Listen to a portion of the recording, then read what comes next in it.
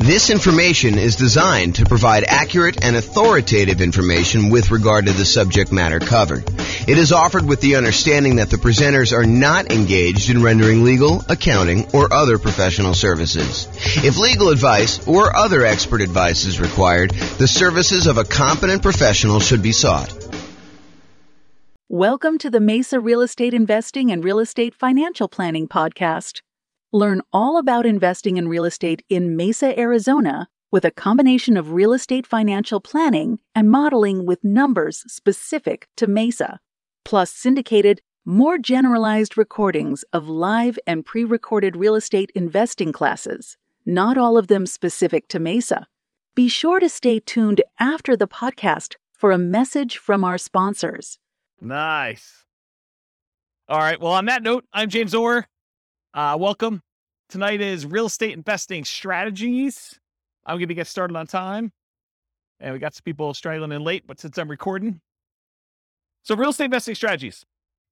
So I taught this class last time about a year ago. I think it was last February or something like that. And it was via webinar. And I made some modifications since. But at the beginning of the last webinar, I told everybody that I was going to do a qualitative approach to real estate investing strategies, where I talk about, how strategies work, what they are, some basic questions about, how you find deals, how you do stuff like that. But I could have just as easily done a quantitative approach where I did numbers for fix and flip or for buy and hold or for nomad or house hacking or whatever you're doing. And so this is the very earliest preview that I am going to do a quantitative version where I'm going to go through numbers. So tonight, if you think about it, tonight is more like an overview of what all the different real estate investing strategies are and an overview on like how they work and everything. And then over the next, whatever it is, 8 weeks or so, we're going to pick one strategy and we're going to go deep into that strategy, like a 2-hour class just on that strategy. And I will take time to go over quantitative stuff. So I will show you, hey, listen, if you're fixing and flipping and you're doing that for the next X number of years, then you will finally have enough money to achieve financial independence and what those numbers look like doing it that way. For tonight, though, it's not numbers, but eventually you'll be able to see a list of all the different strategies and some variations on those for each one of those 2-hour separate classes. And you'll be able to see how long it takes you to achieve financial independence for each one. And then you can compare and say, oh, if I do house hacking, it's this number. If I do nomad, it's this number. If I do buy and hold, it's this number. If I do fix and flip, it's this number. And then maybe I add some variations in there and like, what if I do a little bit better in fix and flip? Or what if I get a little bit more in rent or things of that nature? So the thinking is tonight is more qualitative. And then the next 8 classes or whatever it is, I put them on the schedule. If you guys can look at the group there, you'll be able to see them. And that's going to be more quantitative. At least that's the plan right now, subject to change. Okay, so here's the list. So I'm just going to go down and I'm going to walk you through all the different strategies. And then there's a bunch of slides that go into more detail, but I'll give you an overview of what to expect tonight. So the first one on the list is all the creative financing stuff. So creative financing, in my mind, is primarily going out, doing marketing, finding some type of seller, usually not in the multiple listing service, and then offering them some type of creative financing solution like owner financing or wrap financing or loan assumption or buying the property on a lease option or buying a property subject to the existing financing, something like that. And we're going to go into detail as to what those are, but that's like the creative financing family. And you're not likely to find those inside the MLS. You're likely to find those when you do marketing and you find those deals off market. So we'll go into what all those are in a little bit. The next one on here is buy and hold. And in my mind, buy and hold is buying a property, holding onto it for a long period of time, and usually getting income from it. It doesn't have to, but usually I associate that with getting rent on the property. And that would include the subset of short-term rentals for me. So it's not just buying and holding and leasing to a year-long lease type tenant. It could be buying a property and then converting it to a vacation rental or short-term rental in order to be able to do this. Next one on the list is quick turn flipping. So flipping in my mind is buying a property, usually adding some value in some way, although it doesn't have to be. Sometimes you just solve a problem and the property is ready to go to put it back on the market, and you can make enough money, enough spread in there in order to sell the property right away without having to do a lot of work to it. But in the majority of cases, you're buying a property, you're adding some type of value. Most traditionally, people think of adding value as doing paint, carpets, replacing a kitchen, fixing a roof, things that kind of upgrade the property, although it doesn't have to be that. it can be solving a problem with the property, subdividing it or breaking it into pieces or combining it with something else or things of that nature. So there's lots of variations on how that works. But in my mind, it is a quick process of getting in, doing something to add value to a property traditionally, and then getting out of the property. But it also includes some subsets in here. So, and the last time I taught this class, I was missing some key ones in here. And actually, the ground lease I didn't have on there because it seems like a more unusual strategy, although in some markets, they do a lot of ground leasing. But anyway, I digress. So there was some that I was missing, and some of them that are missing are right here. So I added to my list since the last time, live-in flips, because some people actually ask me, so what about when you go buy a property that needs fix up, you move in, and you're doing the fix up over the next 6 months or a year or 2 years, whatever it takes in order to be able to then convert the property to a rental, or maybe you just fix it up and eventually resell it and buy another property. So live-in flips is also kind of a subset of quick turn or flipping. There's also an additional variation called the 2-year slow flips. The best way I can describe this one is, imagine for a minute you're a contractor or you're a custom home builder of some nature, and you're able to build properties and get a discount. And maybe you're able to build a property and be all in for 90 cents on the dollar. Well, you could go build a property for yourself, move into the property, live there. Traditionally, some people try to do this every 2 years, although I will tell you up front that is not the optimal strategy. But some people will go, they'll move into a property that they built themselves. They'll live there for 2 years for the tax break. They're really trying to avoid having to pay capital gains by doing the living in a property 2 out of the last 5 years. Then they will go and sell the property. They'll take all the profit they made from the discount they got when building it, plus any appreciation and debt pay down that they have. And that's sort of like a 2-year slow flip is what I like to refer to that as. And so there's some reasons to do that, but I will tell you, I've done math on this. I've done some modeling, and my math suggests that it is suboptimal to let taxes dictate waiting 2 years. That if you really can get a 10% discount on a property, you actually should sell, pay the capital gains tax, and actually move on to the next property, even if it's less than 2 years. That's what the math suggests you should do. But we can go talk about that when we do the deep dive on those. And then finally, I have partnership flips in here as well. Partnership flips, if you guys haven't heard of this concept, it's pretty interesting. Instead of having to go out and find a deeply discounted property that you're going to buy at a big enough discount to do all your holding costs and to do all the repairs and everything, and then to go resell the property, with a partnership flip, instead you go find a seller who doesn't want to do the work themselves, but they're willing to split the profit with you if you come in and you actually do all the work on the property and then you sell it together. So you don't even have to take ownership of the property. In that case, you just partner. You're almost like a general contractor that says, look, I'll go, hire my guys. I'll go do all the work. I will go, put up the money for the repairs and all this stuff. And then we will then share in the profit that we're going to make on the deal over a set price that we agreed to at the beginning. And so it's an interesting kind of sub fix and flip model to do it that way. Does that make sense? All right. So that's all the quick turn flipping ones. So Nomad, is there anyone here? Oh, I'll just do it for the recording anyway. So Nomad is the process of buying a property, usually as an owner occupant, usually with like a low down loan, like a 3.5% down or a 5% down loan. Sometimes you could do 0% down if you're doing VA or USDA. And you buy a property, you move into the property. You have to do it as an owner occupant in order to get those financing terms. But you move into the property, and according to the terms of the loan that you do, you are required to move into the property and live there for a year. So the lender requires you live in the property for a year. Once the year is up, you buy another property, you convert the last one to a rental property, and you acquire a new one that you move into. And so you can acquire, if you think about this, if you had 20% to put down on the property, by doing the Nomad strategy, you could actually buy 4 rentals for the same 20% down payment. So you do 5% down for the first one, 5% down for the second one, 5% down for the third one, 5% down for the fourth one. And now instead of having, whatever the property values are, if it's a $400,000 property, now instead of having one $400,000 rental that you put 20% down on, now you have $1.6 million, 4 times 400 worth of real estate that you have an asset base that's growing. You have 4 rentals that are all growing and going to eventually be paid off and you'll have cash flow on. So that's what the Nomad strategy is. And you could do this. You can repeat this for as many rentals as you want.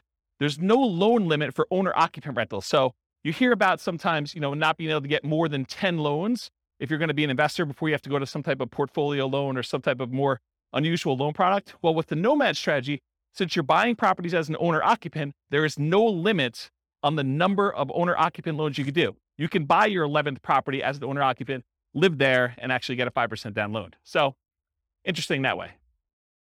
Then there's a whole bunch of sub versions of Nomad. There's Nomad by proxy. Nomad by proxy is when you have someone else go and Nomad for you. And actually, Dwayne kind of is one of the people that was suggesting we teach a class on this. But the idea is, let's say your grandparents want to move into the area because they want to be near your grandkids. Well, if you can convince your parents, the kids' grandparents, to actually Nomad on your behalf, maybe you even provide the down payment. They actually are the ones moving every year, and you're buying a new house. So it doesn't have to be you that moves into the properties. It could be a family member. It could be your kids. You could decide, hey, while you're in college for the next 4 years, you are going to move 4 times. And I'm going to help you with down payment, and I'm going to be a co-signer on the loan, but you're going to be the one living in the property. And so you can actually acquire 4 properties over 4 years without you being the one that moves using the Nomad by proxy strategy.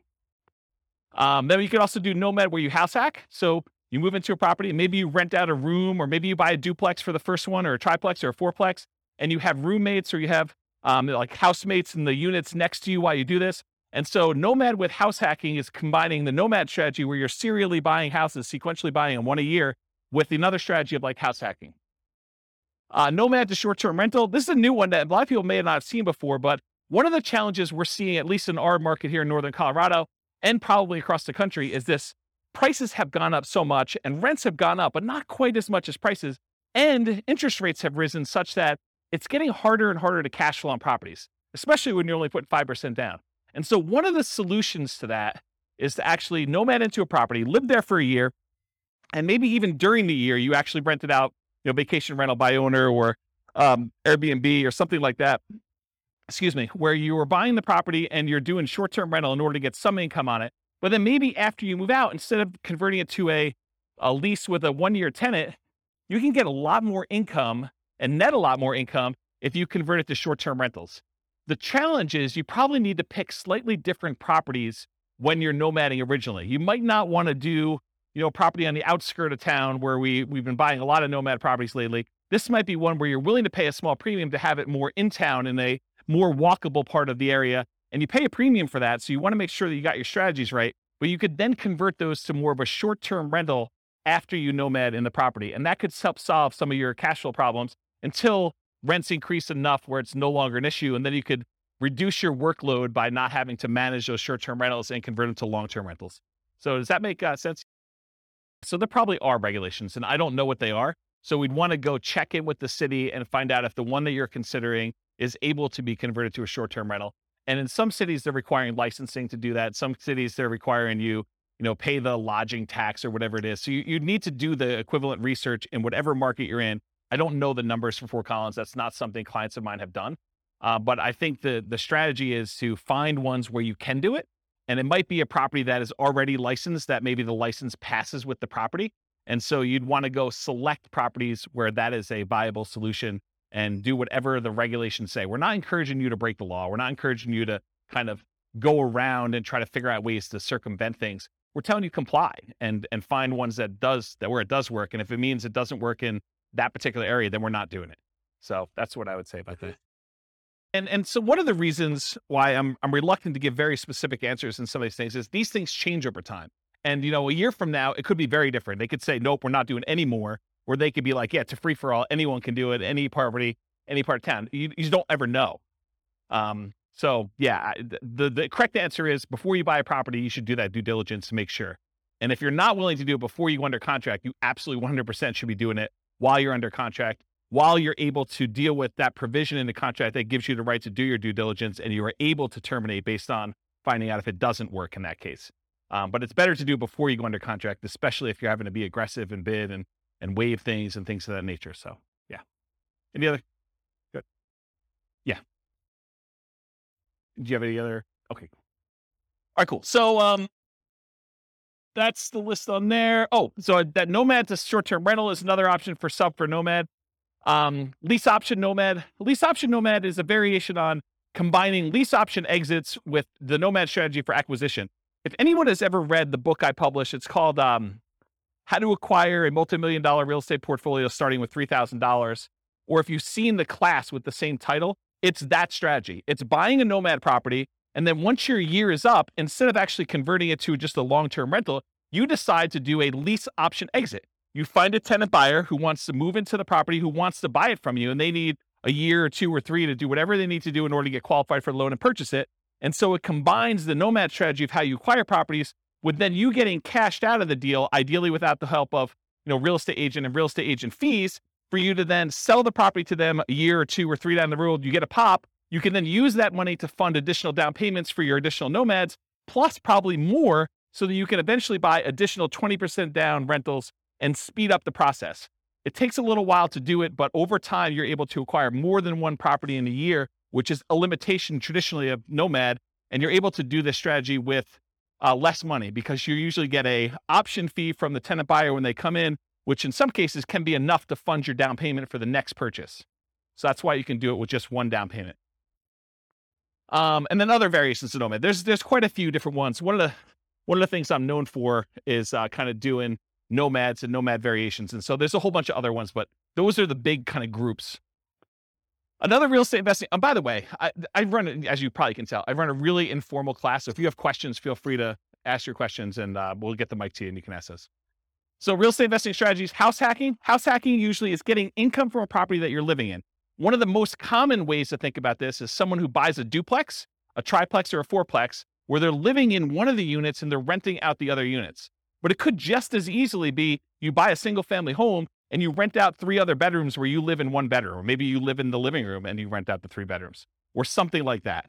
So it's really getting extra income from a property that you're living in. That's the house hacking strategy. Next strategies are BRRRR and BRRRR. They're just adding an extra R. So BRRRR stands for buy, rehab, rent, refinance. And the one that has an extra R is adding repeat to the end. So it then becomes buy, rehab, rent, refinance, repeat. And BRRRR is sort of like a variation of fix and flip, where you're not actually selling the property. You're finding a property usually that needs quite a bit of work. You're buying it at a big enough discount where you can go in there, acquire the property, do all the fix up to it, put a tenant in there, and then go and get long-term financing on the property, where you pull out, in the ideal world, all of your money so you have nothing in the deal. In most cases, in a practical sense, most of the time you can go and you can buy a property and leave minimal amount in. And minimal, it's probably going to be in the neighborhood of 5% or so in most markets. Although you can find ones where you leave nothing in the deal, and you can find ones where it's considerably more that you have to leave in the deal in order to do that. So that's what BRRRR is. Wholesaling and wholetailing. I'll start with wholesaling. Wholesaling is usually the process of finding a property, usually off market. It's usually not in the MLS.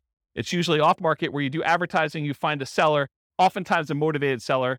You come to an agreement with the seller, you put the property under contract, and then you go and you take your contract, which now is personal property to you, and you try to sell your rights to that contract to another investor. And that other investor is going to close on the property and actually pay you a fee to become you in the deal and take over your rights in that contract. Okay.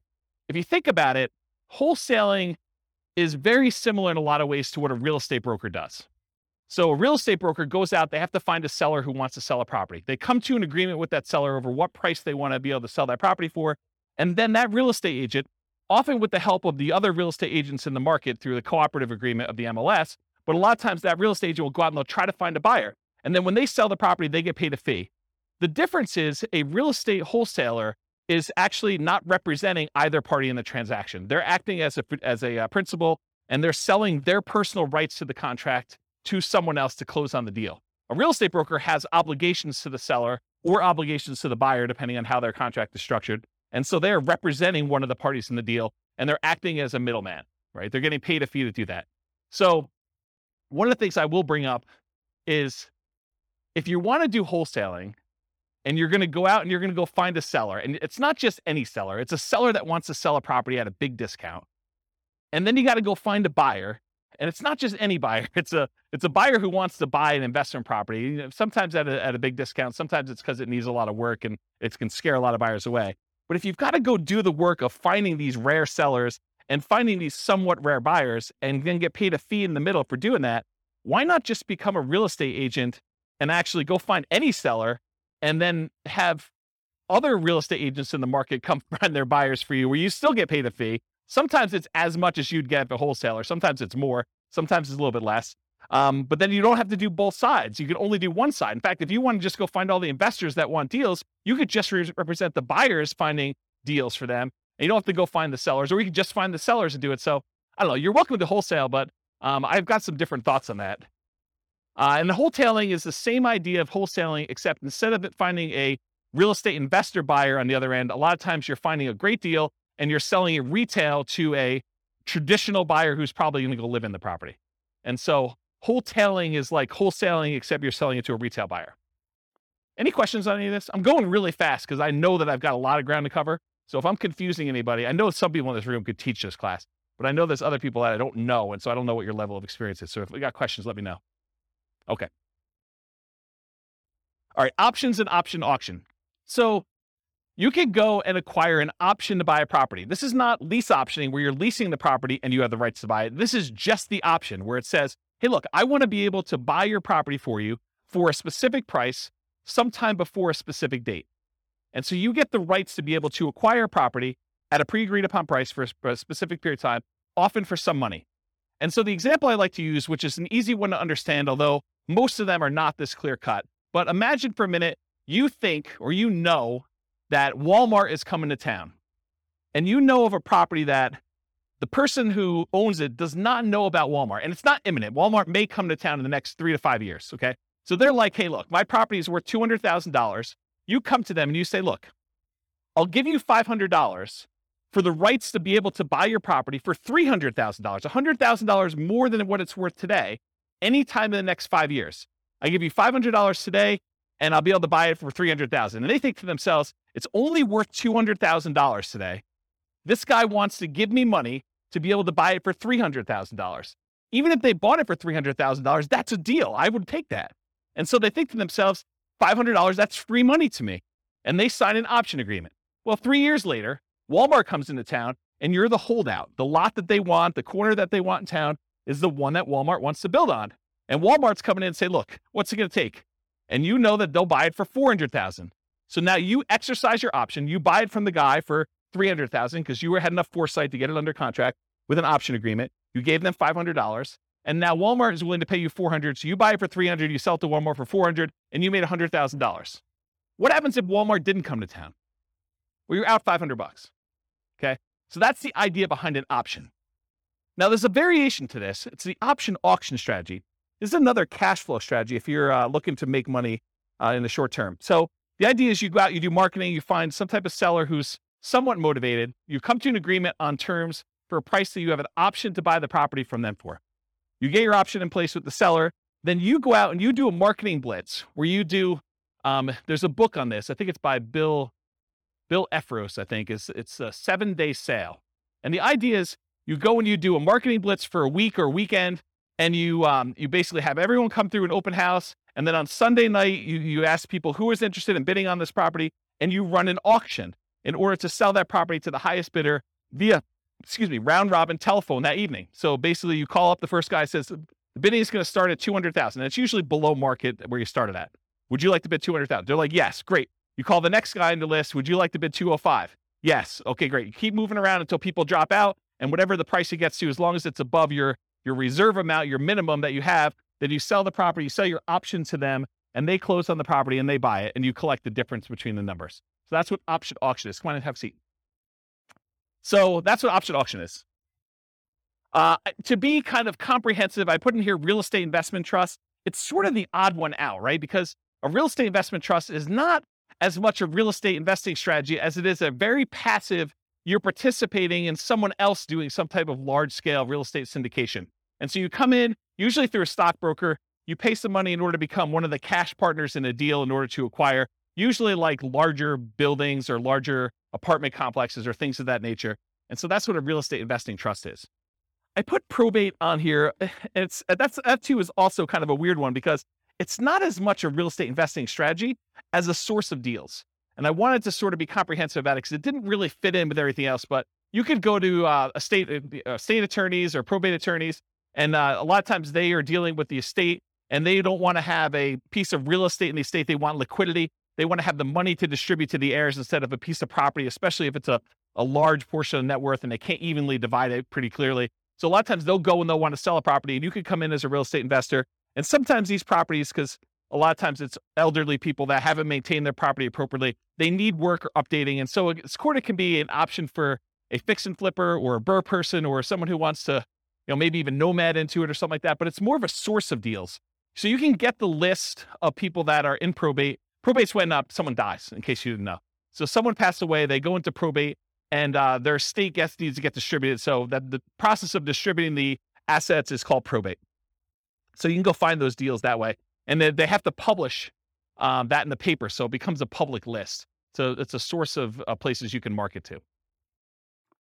to. Short sales and foreclosures. Again, this is just a source of deals. I mean, short sales is when a seller needs to get the permission from the bank to pay less than what the balance on the mortgage that's due in order to facilitate a sale. So let's say you have a $400,000 property. Someone owes $400,000. In order to be able to sell the property, the bank has to say, hey, I'm willing to accept slightly less than $400,000 in order to get this sold. Otherwise, it's going to go into foreclosure. We saw a lot of these during 2008, 2009, 2010 kind of era. And since then, we haven't seen very many at all. But this may come back, right? It may come back at some point in the future.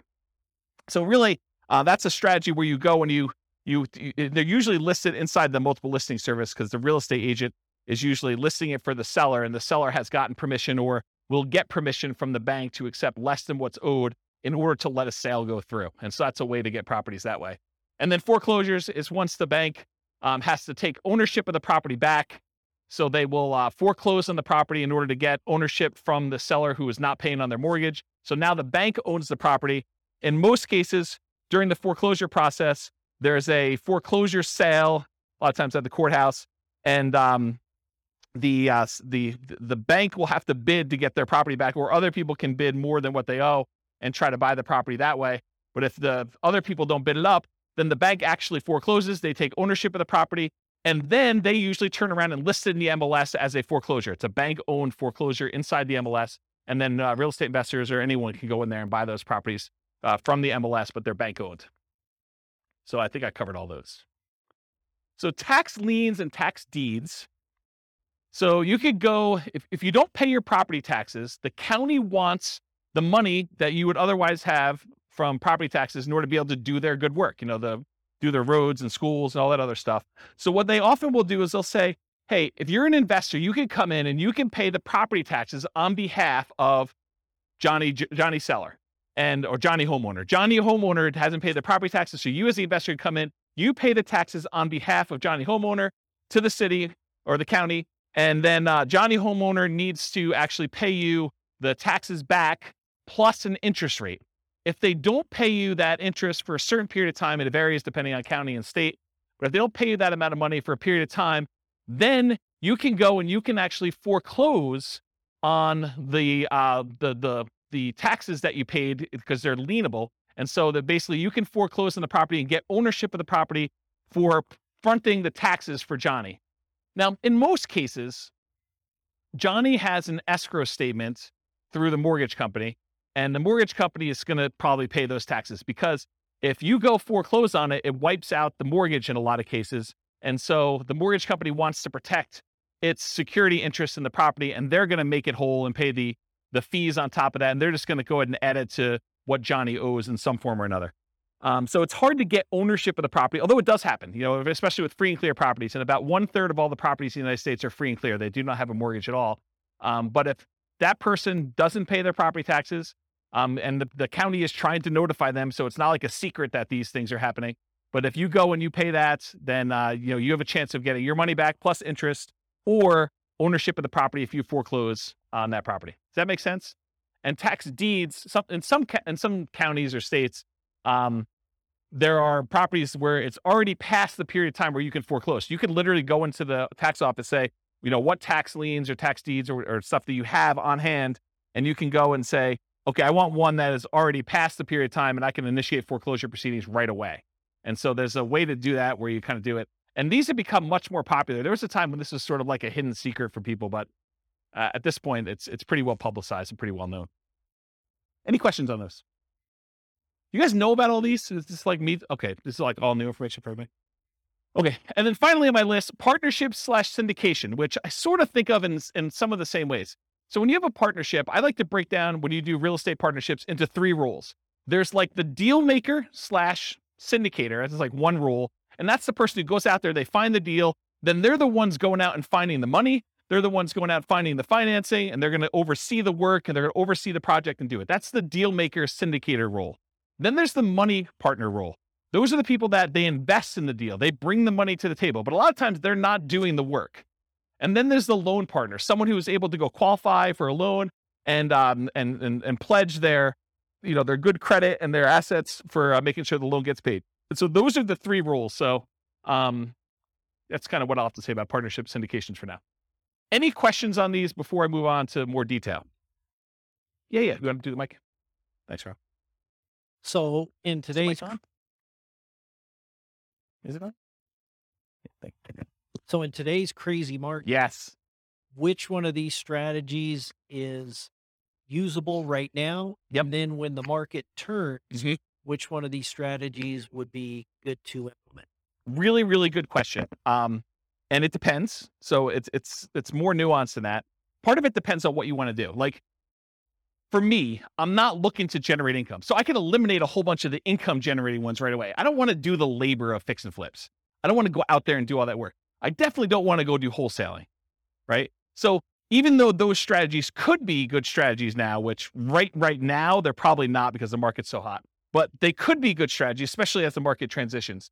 I'm not willing to do those. So part of it is personal preference and what you're looking to get out of it and what you're looking to do. So that's one of the kind of selection criteria. Like as far as like market dynamics go right now, when you have a fast appreciating market, maybe you have a market where you don't know if it's going to continue to appreciate very rapidly because there's some signs that there's high inflation on the horizon, although the Fed just raised interest rates today, 0.5%. And so maybe that'll curb some inflation and suppress some appreciation that we're seeing. But it's really hard to tell. So when you don't know what a market's going to do, I mean, like strategies like buying an option on a property seem like a pretty good thing because you don't have the downside risk. You have very minimal risk. You paid, whatever it is, $500, $5,000 for the rights to be able to buy a property, but you don't know if that's going to pay off or not. And if the market really, really goes down, then you're sort of protected. You have a known downside for that. And so you have some upside there. So you could do things like regular straight up options on properties. You could do things like lease options where you agree to lease a property for a period of time, a year, 2 years, 3 years, and you have an option to buy it for a set price. And if the market goes down, you just say, I'm choosing not to buy it because I don't know what's going to happen in the market. So that could be a strategy for doing that. If you really think the market's going to go up and you have a very long-term horizon, I think buy and hold and nomad and all those long-term wealth building strategies, those are still great. And even with interest rates where they are, what's great about interest rates, and we've been in such a low interest rate environment for so long that my thoughts are you lock in an interest rate, and even though you think to yourself, 5%, that's probably what you're going to get, maybe 5.5 or so on a investor loan right now, that seems really high to what it was 6 months ago or a year ago or whatever it is. But realize what's interesting about interest rates is if interest rates go down in the next year, 2, 3, or 4, or 5, you can always ratchet them down. But as long as you get a 30-year fixed rate loan, you can't go up, right? Unless you're getting an adjustable rate mortgage, which I don't know. I mean, you don't really want to be chasing that thing and have that extra risk exposure out there. Although some people would probably choose to do that if they have deep pockets and they could do that. So it's a much more nuanced question that I don't know if I want to give you like a very specific answer. These are the 3 that you do now, especially since this could be recorded and listened to 5 years from now.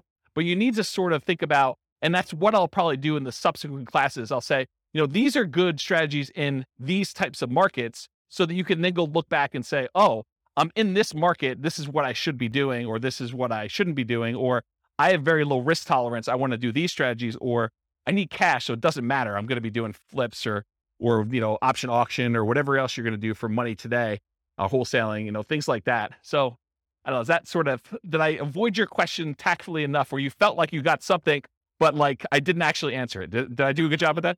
That's good. He's market. Looking at other investors, they say, oh, in this kind of market, you want to, it's like conserving or I don't think this is a conserving cash time. I think in periods of high inflation, anyone who's holding cash is losing ground. Yeah, I think buying assets that go up in value, I think those are things. I think the tricky part is a lot of times we can't find, at least in our current market in Northern Colorado, at our current interest rates, current prices, current rents, it's hard to make properties cash flow. And so I think that's the challenge for folks. If you're trying to acquire for cash flow, it's tricky right now. It's tricky to do. And so what do? Do you put more down? Do you just kind of consider the negative cash flow as part of your down payment? What's the strategy there? And that's a personal preference thing. I don't think you could tell somebody you always do this. So that's how I would kind of answer that question. Yes, sufficiently vague. Yeah, absolutely. Perfect. Yep. Yeah. All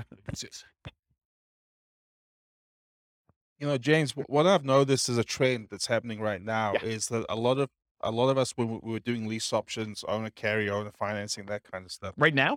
we just can't do them right now because the seller really has options, which is sell. Oh, right now, the market's so hot that a seller can basically put it on the market and get above thing. But we're entering a golden age, because the golden age that's coming is all of these really low interest rates, all the options like lease option, wrap financing, subject to, that's coming. We need the softening of the market where now this becomes an option for sellers. Our solutions become options. Is that where you're going with that? Yeah. So what I've seen is a pivot where a lot of people have moved over to master leases in particular, where they're going in on a master lease and attaching it to it. They're creating a performance lease so that no risk at all, essentially being a property manager and keeping 10%. But they're also attaching a right of first refusal and or an option to purchase it in the thing. So I'm seeing a lot of that.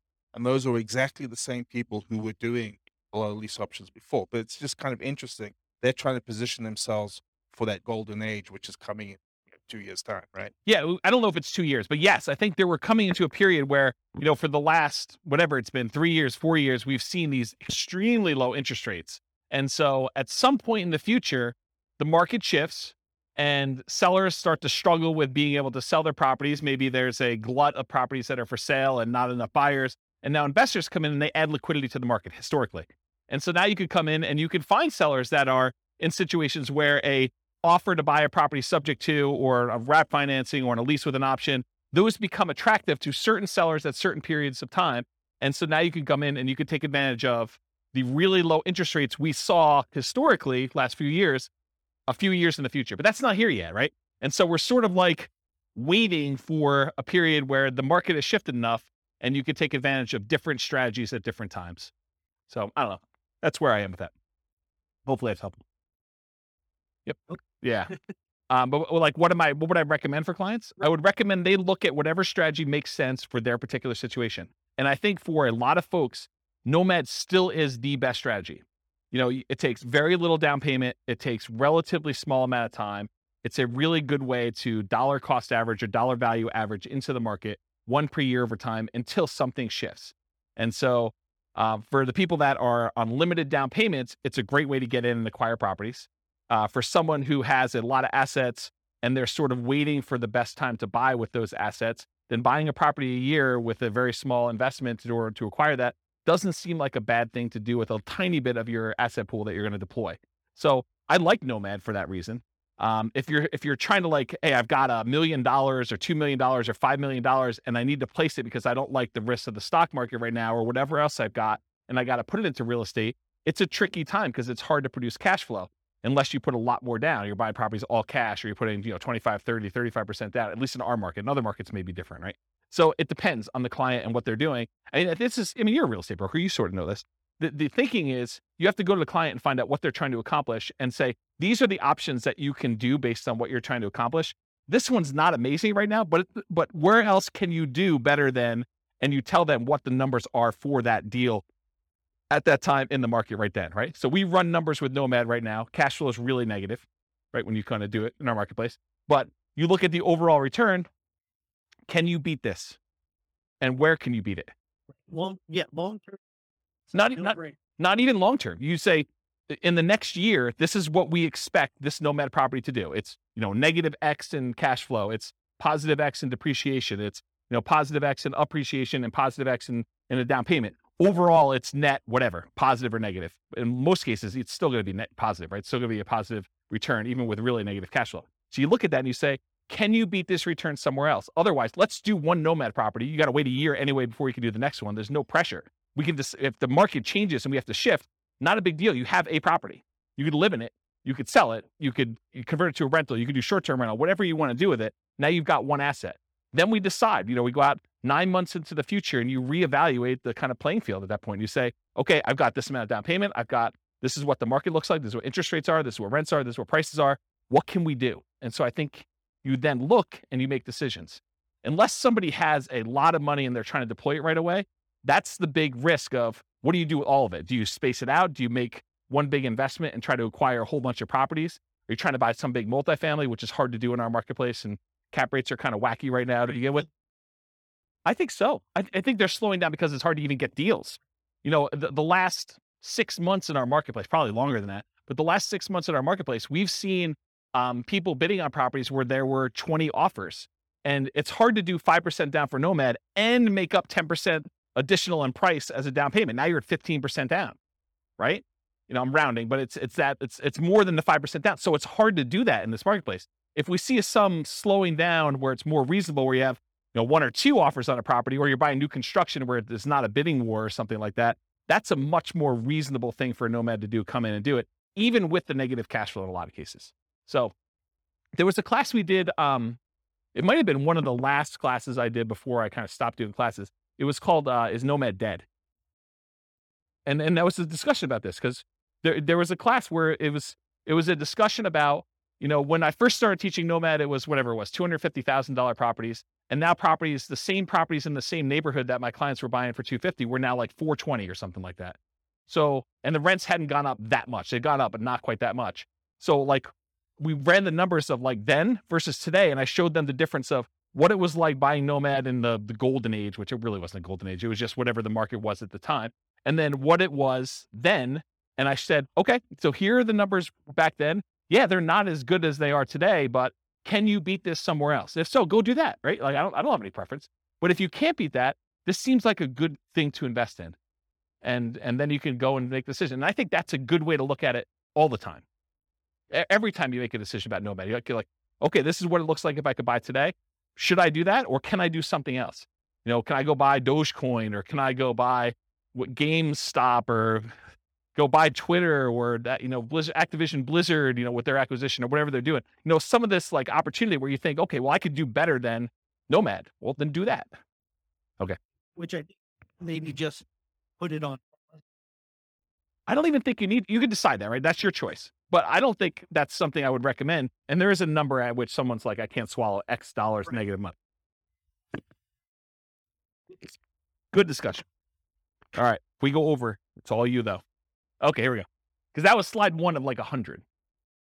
All right, here we go. So I wanted to start this early, but I wanted to give you the like content of the class first before we got here. So get rich quick versus get rich slow.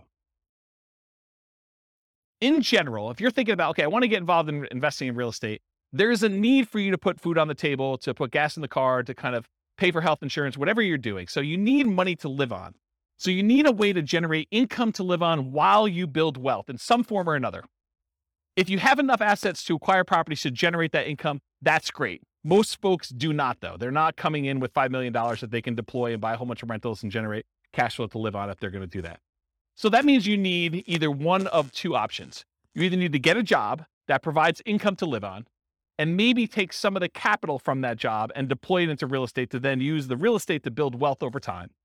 Or you need to become a real estate entrepreneur and generate income through entrepreneurial activities in the real estate industry. This is essentially starting a real estate business, doing the strategies that are most likely to generate very short-term money, which is really just a job in the real estate field. So jobs in the real estate field look a lot like wholesaling, fix and flip, real estate brokerage, things like that generate like money that you could put food on the table in a very reasonable amount of time. Okay. So those are like the equivalent of getting a job. So if you're like, I have a job and I could provide food to live on. Now I'm going to use some of that money to go buy Nomad or Burr or, a property to live in or buy and hold or whatever we're doing here. Or you get a real estate entrepreneurial job and you either use that money to live on and take some of it to reinvest, just like you would from a job. And then you get to kind of cherry pick your deals off the top in some of those kind of positions to do that. Does that make sense? Okay. Then with all this stuff being said, invest for more passive cash flow and wealth building. So remember, the idea for a lot of folks is to achieve financial independence where their assets are providing enough income where they can support them in the lifestyle that they desire. And one of the ways to get there is cash flow from real estate or money invested in some type of asset, stocks or bonds or something else that is throwing off, some capital growth and or dividends or some type of money coming out there. And a lot of times the asset base, you're using some type of like 4% rule or 3% safe withdrawal rate or something like that in order to generate some money from that or the money from the real estate. And I'll throw it in there just to be complete, or passive income from like Social Security, annuities, or pension. So those are really the three sources of money for achieving financial independence. Any questions on this? No way I'm getting through this 2 hours. Okay. So real estate investing strategy. So tonight I'm going to primarily talk about, which is on the next slide, but the entry, the holding period, and the exit period. Because remember, real estate investing strategies, what is a strategy? It's a unique combination of how you get into the deal, how you hold the deal, and how you get out of the deal. That's sort of what the definition of a strategy is. And so in this case, tonight, I'm going to talk about entry, different ways to finance acquiring properties, different ways that you can acquire properties through different channels, holding period, whether it's an active or passive investment, the duration of your hold. If you're wholesaling, you're kind of just flipping your contract. If you're doing a flip and it's 3 to 6 months, or if you're doing like buy and hold forever or nomading or something like that. And then exiting, your exit financing, how you're getting out of the deal, how someone's going to cash you out, and then the channel for exiting, how you're going to exit the property or get rid of the deal. And so those are the ones I'm primarily going to talk about. For the sake of time and breath, we'll focus primarily on those. I'm not going to talk about all these secondary categorizations. I started putting together a database of all the strategies and then classifying them to a whole bunch of different criteria. And I'll just quickly run through this criteria, but that's really what it is. And a lot of the secondary criteria is what we're going to cover when we do the individual classes. So I'll do a whole class on just buy and hold. I'll do a whole class on fix and flip. I'll do a whole class on nomad. And then I'll cover a lot of these secondary ones. So how much money is really required for them? What's the credit score required? What's the investing style? Are you an investor where you're actually deploying money and expecting to get a return? Or are you an entrepreneur where you're actually doing work in order to generate money through work? What's the stability? Is it passively stable or is it actively stable? Do you have a balloon on a property, which is more of an active stability? If you leave that thing alone, it could blow up on you. Where passive stability is, if you don't do anything, it's sort of safe. It just kind of hums along and does its own thing. How scalable is it? Is this something that it's going to be really hard for you to scale up and do bigger size? Or is this something that is super easy to scale? What skills are required? This reminds me, the skills. One of the things I started doing when I was making this database of real estate investing strategies is I was going to make a list of, and you tell me if this is a good idea. This is why I want to do these live. You tell me if this is a good idea. So I'm going to make a list of all the different things you need to do in all the different strategies. So analyze deals as an example, raise money as one example, hire a property manager, manage a property manager, like all the different kind of like big category things you need to do for every single strategy. And then maybe what I do is I write software that gives you an assessment where you say on a scale of 1 to 5, how good are you at doing all these different skills? And then certain skills apply to more than one strategy. I can sort of give you like a measure of which strategies are better for you based on the skills that you tell me you're good at. And I give you almost like an assessment for becoming a real estate investor. You tell me what you're good at, what you like doing, and I spit back out to you and say, well, these are the strategies based on what you tell me you're good at that you should consider doing. Is that a good idea or a bad idea? Oh, you have questions? That's a great idea.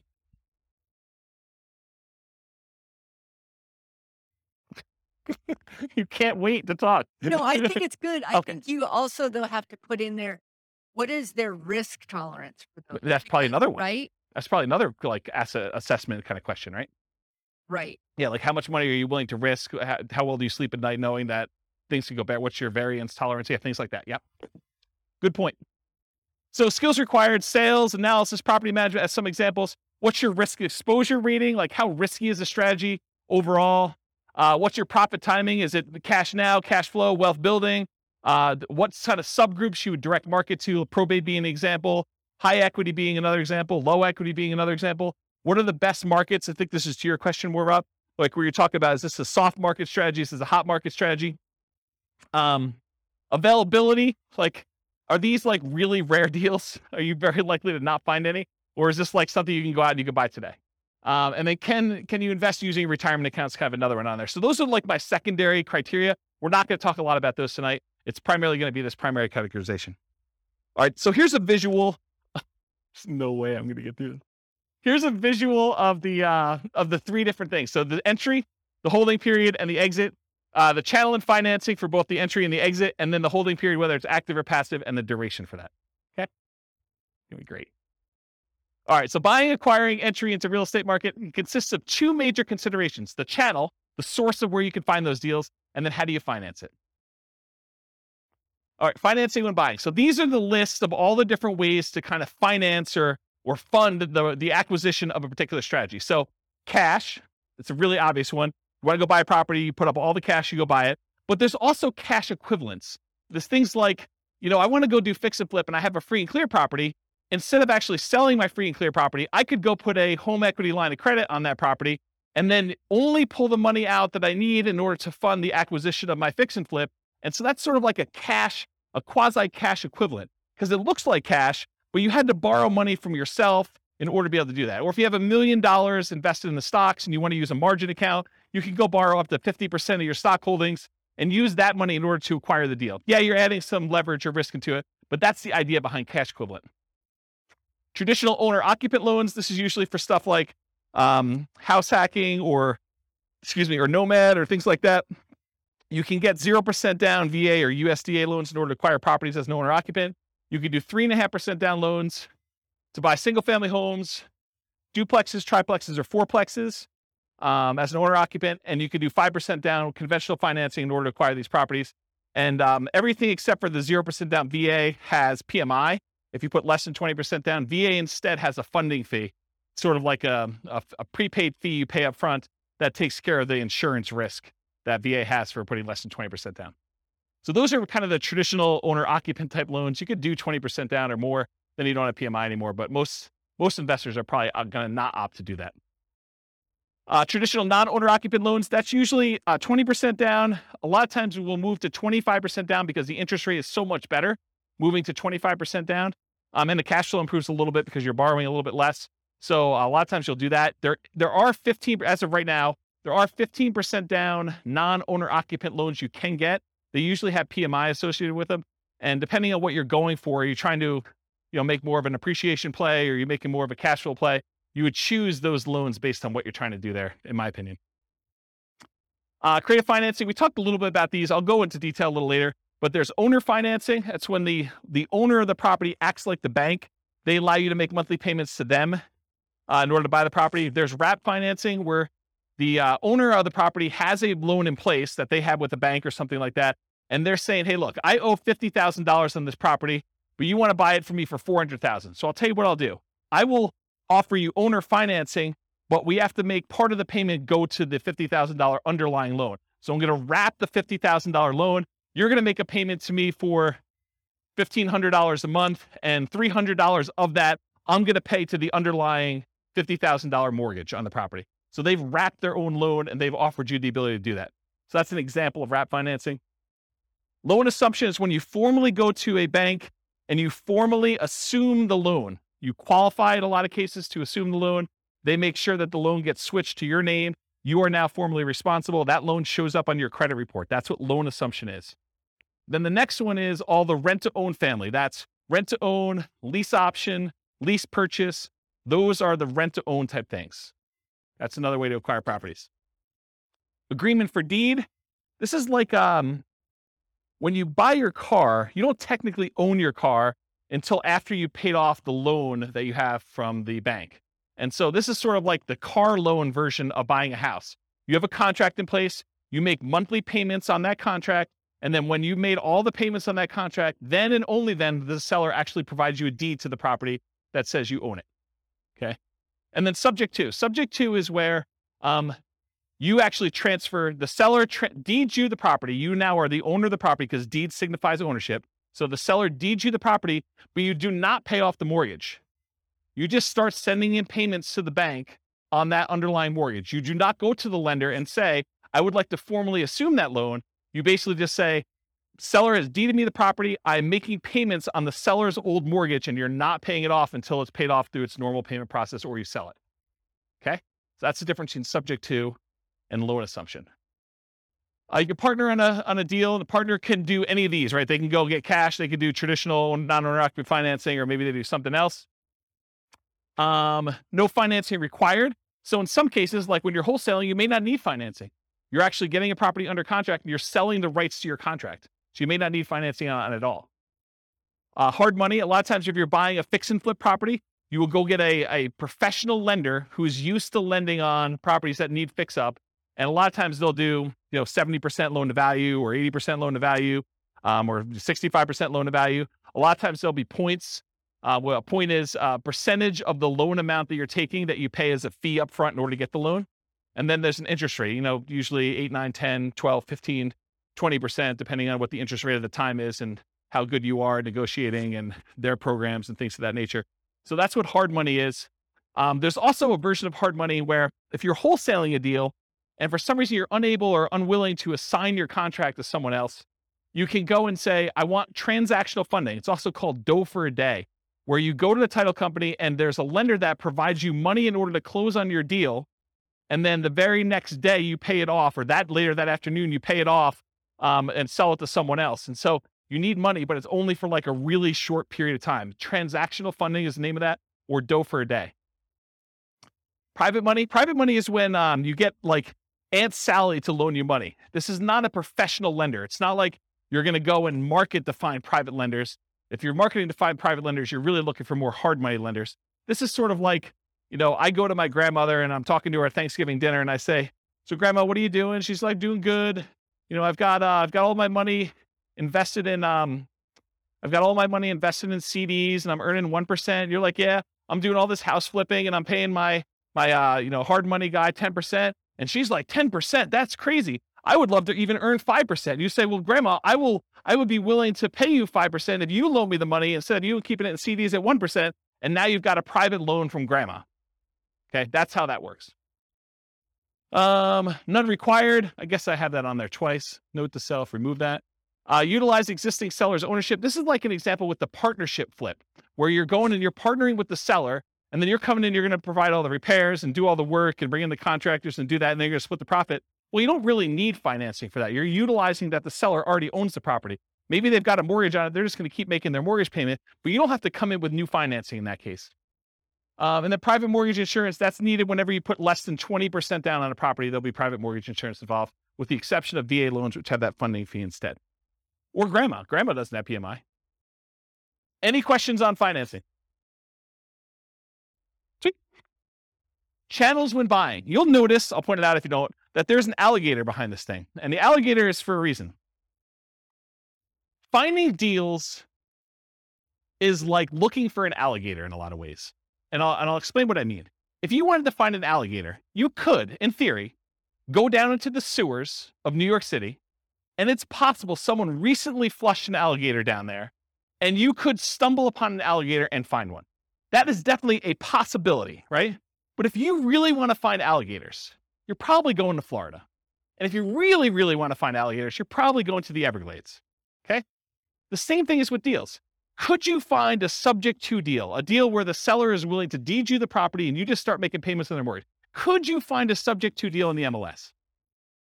Could you find an alligator in the sewers of New York City? Yes, it's possible. But if you really want to find a subject to deal, you probably want to go find some type of for sale by owner. And probably, if you really want to do it, and that's like the Florida equivalent, you probably want to actually go and find a for sale by owner that's not already marketing their property and doing the advertising themselves and looking for more of like a retail buyer. You probably want to do some type of marketing to uncover some type of motivated seller of some sort, and then find it where subject to actually makes sense and it's a deal for them. Does that make sense? Do you understand why I use the alligator analogy? Okay. All right, so where can you find deals? You can find them inside the MLS, including, which some people don't believe, you find foreclosures inside the MLS, because that's where banks list them after they've taken them back as foreclosures. You could also find short sales. Short sales are when the seller, where the lender accepts less than what is owed in order to facilitate a sale, and those show up in the MLS. Then you have the whole for sale by owner group. There's actively marketed for sale by owners. This is when a for sale by owner puts a sign in their yard, they put up their ad on Craigslist, they put up their ad on Zillow, and all those other places, and they are trying to actively sell their properties themselves. That's an actively marketed for sale by owner. But then you also have hidden for sale by owners. These are properties that are for sale by the owner. There's no agent involved, but you find these through marketing, sending out direct mail, putting up ads on Google or whatever else you're doing, and making a website, doing networking, telling people, hey, listen, if you ever want to sell your house or you know someone who wants to sell, I'm a buyer, I'm an investor, I'm looking for a property so that I can do work on and flip or whatever you're looking for. So through marketing and networking are the two ways to find non-actively marketed for sale by owners. You can also find deals from wholesalers. So wholesalers are out there usually doing these stuff, hidden for sale by owner stuff, marketing and networking in order to find deals. That's primarily where wholesalers find deals. And so the wholesalers can be the source of those deals. They become the middleman. They almost become like a subset of the multiple listing service, except they're a one-person MLS. They find their own deals, they put them under contract, and then they're trying to sell their contract to someone else. Tax lien or tax lien sales. Auctions. So when a property is delinquent enough, the bank will start the foreclosure process, and then they will have an auction to bid on basically what they owe on the property or what someone else is willing to bid in order to buy the property. And so there's foreclosure auctions. There's also IRS and other government auctions, like a DEA auction. So if a house gets seized for, I don't know, before it was, growing weed, I mean, you could have your house seized. I mean, until it federally becomes legal, technically could be seized by the DEA for that. Or you don't pay your taxes and the IRS decides to seize your property and they offer it on auction. So you could do those types of auctions in order to find some properties. But, I remember before I was telling you about like how accessible are deals, like what's the commonality, how available are they? It's a relatively small list, right? I mean, it's not like you've got MLS size number of properties going through IRS sales or DEA sales, right? Make sense? Russian yachts. There's a whole bunch of Russian yachts for sale right now. Stockbrokers, you can use those to acquire REITs, real estate investment trusts. Syndicators, someone who's going to go and put together a syndication. They're going to buy a big apartment complex and they want to sell their, shares of their syndication to you. And then REO is real estate owned by banks. So in some cases, some banks, they may take back a portfolio of properties and instead of listing them in MLS, they may actually fish it out to their real estate investor clients first. And so any properties owned by the bank, real estate owned, could also be offered directly from the bank in that case. Any questions on this? Sweet. Making up time. All right, so that was the entry stuff. Now we're going to talk about holding. So you have two groups, active or passive, and then duration. So active or passive, you're actively adding value, like doing a fix and flip. And is the property vacant or is it owner occupant? Are you doing like a fix and flip where it's a property that's vacant, you're doing work on it, or is it like a live-in flip that you're doing over the next 6 months or year or 2 years or whatever you're doing? Those are kind of the two ways to think about it. Active income, rent.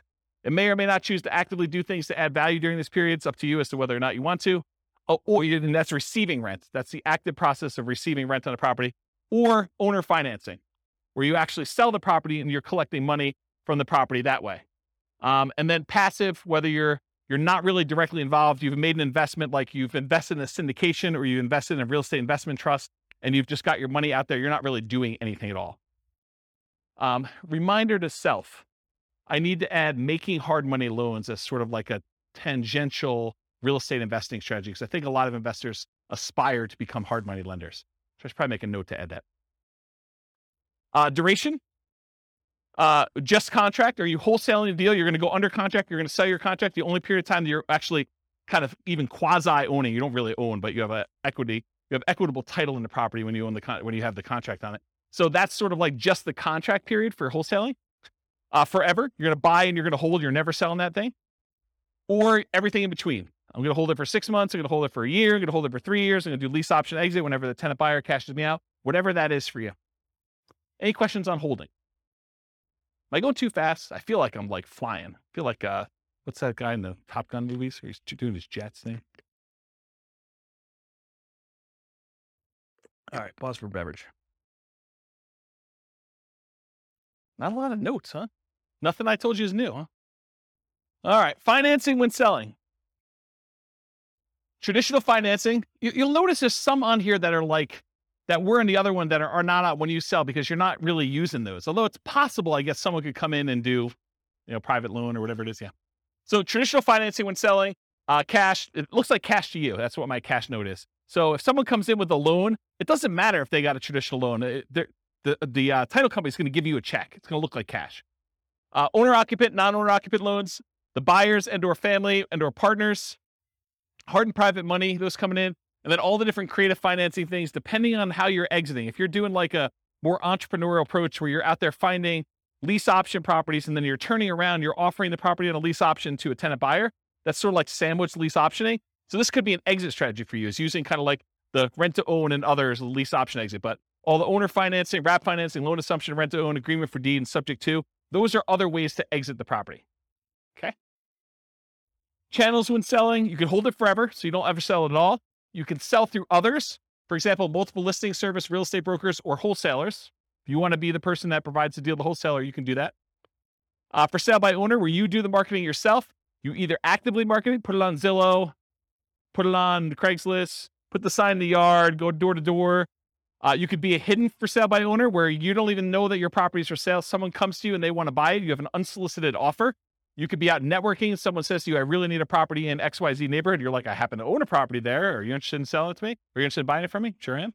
You can offer it at rent to own. You can do lease options, exits to people. You can offer rent to own properties. You could decide to do that auction strategy, like when we did that option auction. You get the option on the property and then you auction it off to someone else. If you're getting rid of your real estate investment trust, you can go to a stockbroker, get rid of it that way. In some cases, when you're partnering with other people, your partner's going to come in and they're going to buy you out. They're going to say, you're like, I want to get out of the deal, or they're going to tell you you are getting out of the deal, and the partner's going to come in and buy you out in that way. And this is ignoring losses like natural disasters, lawsuits, bankruptcy, foreclosure, divorce, right? Those are ways you could also lose your property. You could exit, but I'm not planning on those, although they do exist. Any questions on selling? Making up ground. All right, good. All right, so here are the 6 types of creative financing. I've been kind of telling you all night that I'm going to get to these. I'm finally getting to them, although I have sort of told you about them at some point.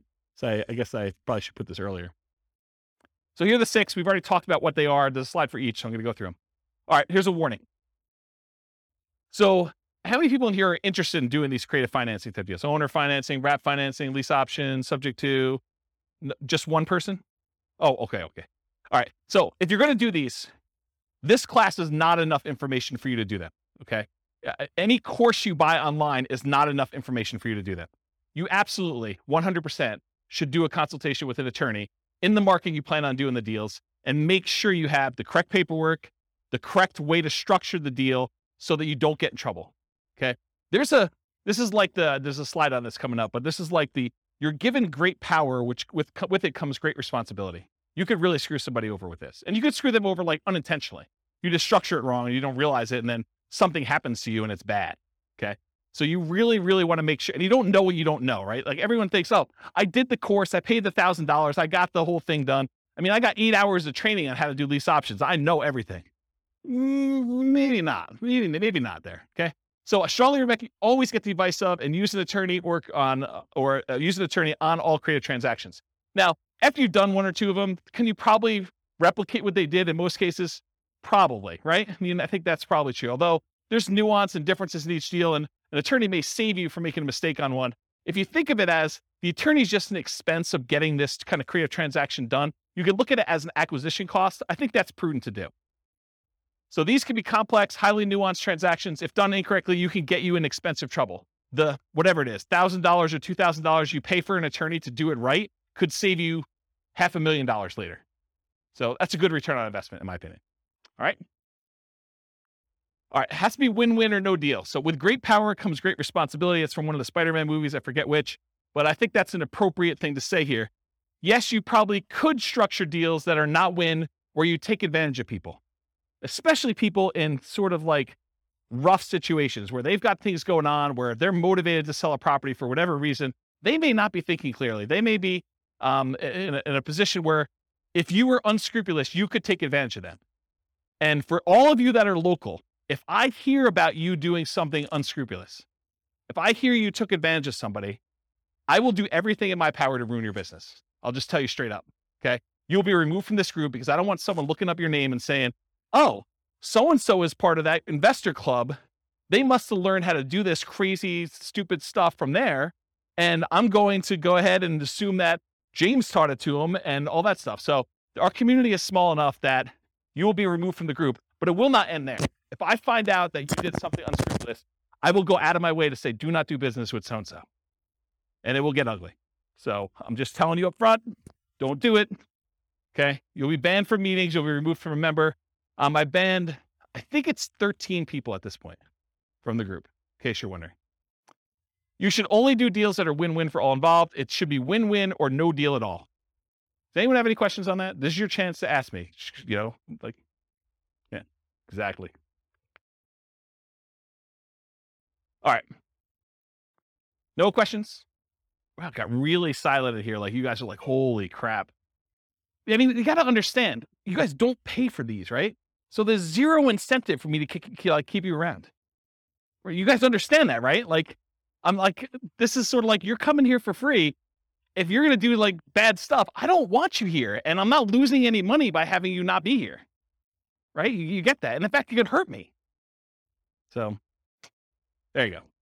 All right. Now that I've kind of gone down that dark hole, what are the benefits of financing? Why would you want to consider doing these types of deals? So little or no down payment required. If you're trying to buy a property with a lease option, it's not like you need to come up with 5% down or 20% down in order to do those types of deals usually. Although it's completely negotiable. It's typically the same benefit as Nomad, except you don't need to move in. With Nomad, we're able to buy a property with 0% down, 3.5% down, 5% down. So a lot of times you can acquire these creative financing deals with similar down payment sizes, except there's no requirement for you to move into the property and live there. So it's great in that way. A traditional down payment, usually 20 to 25%. You can do it with less in some circumstances with that 15% thing. If you're doing more traditional, like non-owner occupant financing. It's possible to buy without bank qualifying. So you don't have to go to a bank and get qualified. You can buy with credit blemishes. If you recently had a bankruptcy or foreclosure or short sale, you should probably be in a good financial position before you start making payments on someone else's loan or telling them that you can perform, because you don't want to be in a situation where you file bankruptcy and you're heading there again and you tell a seller, I could take care of your $2,000 a month payment and I'm good for it. I don't think that's a good idea. So you can buy them with bankruptcy, foreclosure, or short sales, because a lot of times the seller is not going to say to you, hey, I want to pull your credit report. I want to do a full credit check on you. I want to see like all your financials. A lot of times they're allowing you to buy properties without a lot of that background done. Although they can require it, it's a negotiation. You can buy without income qualification. So if you go to a bank, you get traditional financing, they're going to pull everything and do income qualification on you. With a lot of sellers, they're not. You should always disclose material facts. If you're unable to perform, you should not be buying these properties. You should be telling sellers that, this is my situation. And even if it means the deal is going to die, you should disclose that to them. Put them in touch with someone else who could do the deal or partner with someone else who can do the deal. You should always disclose that. Another advantage of doing creative financing, though, is you could buy an LLC or another entity up front. And a lot of times, if you're buying a property through the MLS with traditional financing, you're going to buy in your name. And then after that, you could, if you wanted to, talk to an attorney as to why or why not you may want to do this, but you could move it from your name to an LLC. Some people believe that would trigger the due on sale clause, which gives the lender the right, they're not obligated to, but it gives them the right to actually foreclose on the property or accelerate the loan technically, and then usually foreclosure is the next option. But that's a thing that could happen if you do it. When you're doing it this way, provided the loan doesn't have an underlying due on sale or due on transfer clause, which most of them probably will, unless you're doing owner financing. But if you're actually doing it where you're wrapping a loan or you're buying subject to or doing something like that, you could buy an LLC, but it probably will still trigger that acceleration clause in the mortgage documents. One of the benefits of creative financing, it's amplified return on investments. So some would say improved, but it could be the other way. So if you're putting less into the deal, but you're still getting the same appreciation dollar amount benefit or the same debt pay down benefit or the same depreciation benefit, then your returns are amplified because you have less in the deal. And you could walk away. If things really, really got ugly, you could walk away from properties and do stuff. So see my warning the dangers and risks of real estate investing class. Well, if you're doing a lease option, you don't have to exercise your option. You could walk away in that case. Okay. I guess more continued benefits, self-directed IRA or self-directed 401k. In a lot of cases for doing those types of loans, you need to put down 30%, 35% in order to get those loans done, sometimes even more. So if you're buying a property and you're doing it outside the MLS, you're doing creative financing, you can acquire properties with these self-directed products without having to put 30 or 35% down, which is a huge benefit. You can do partnerships without a credit partner. Remember the 3 roles of credit partners, 3 roles of partnerships. There's the deal maker, there's the credit partner who does the loans, then the cash partner. So you don't need the credit partner anymore if you're coming in and you're taking over a loan, or you're doing lease option, or you're doing owner financing. You don't need that person anymore. Could allow you to buy a property while waiting to qualify for more traditional purchase. So if you're in a situation where you had a bankruptcy and it's about to go away in a year, kind of roll off your credit report, and you're going to go buy a house then, well, this could be a way to jumpstart that. You could buy a property before that technically rolls off. You're fully recovered financially, but it's still on your record. Or maybe you need to increase your income for another year, or maybe you've got great income now, but you need 2 years of tax returns to do something like that.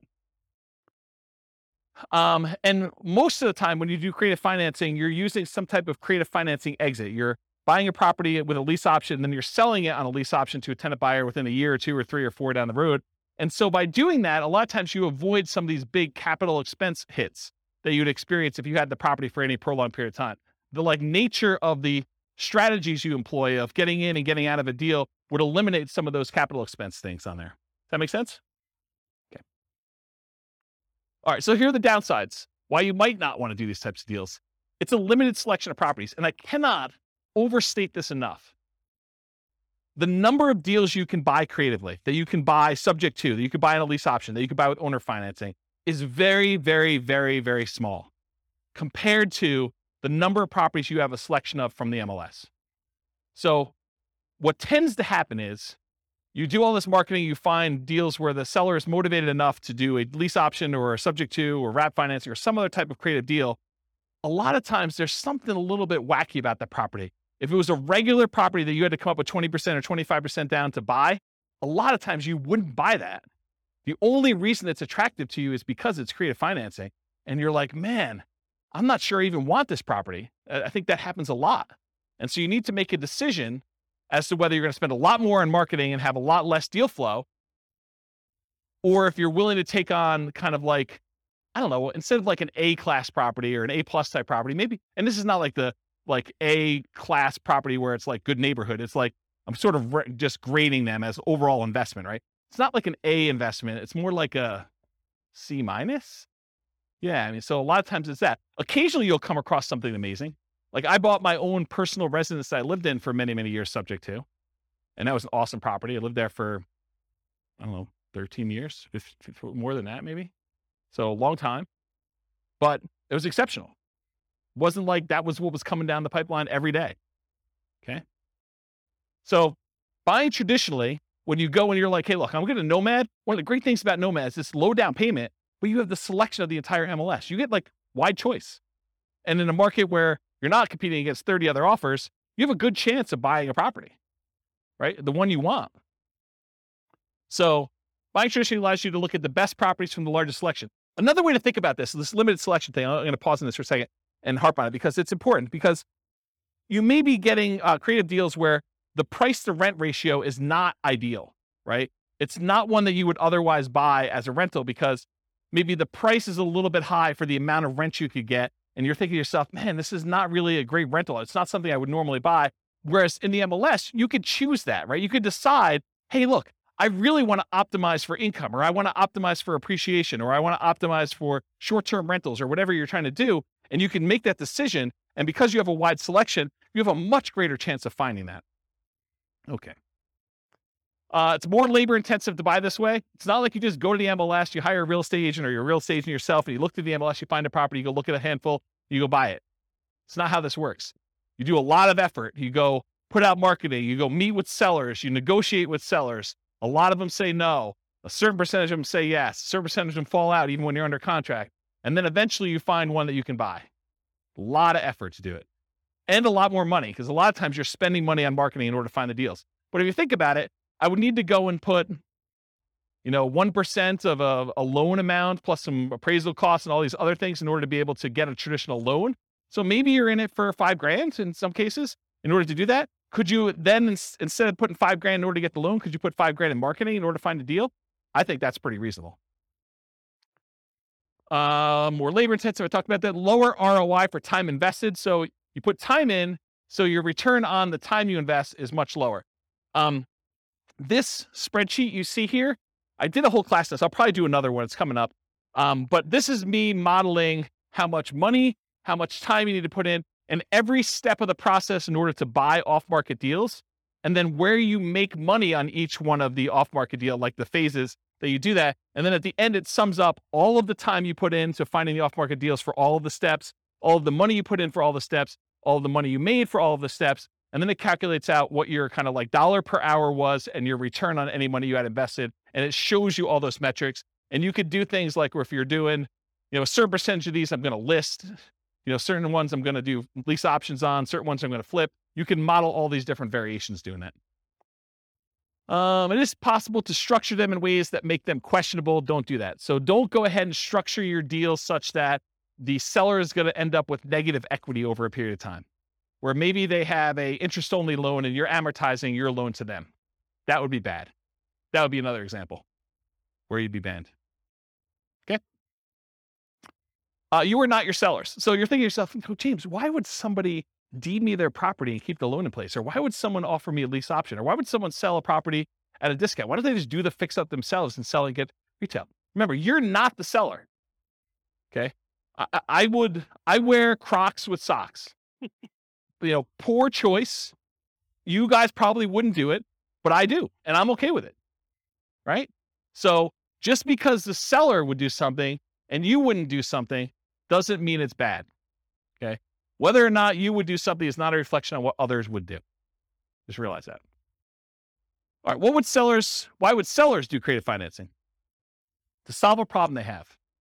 If they have some type of issue where they need money and they need to get out of the house, they're ready to do a deal. They can't afford the house anymore. They've lost their job. They used to be a 2-income household. They got divorced. They can no longer afford the payments anymore. Maybe they just want out. They stopped making 2 mortgage payments. Maybe they met someone. Now they're in love. They want to move into one house. They have this other house. They can't afford 2 mortgage payments. So they just want to get out of the other one. And they're so in love, it doesn't matter. They're just like, look, just take over my mortgage payments. Negative emotions associated with the house. Look, they lived in the house, they got a divorce, and every time they turn around, they see their ex-spouse, and they can't deal with it anymore because it emotionally triggers them.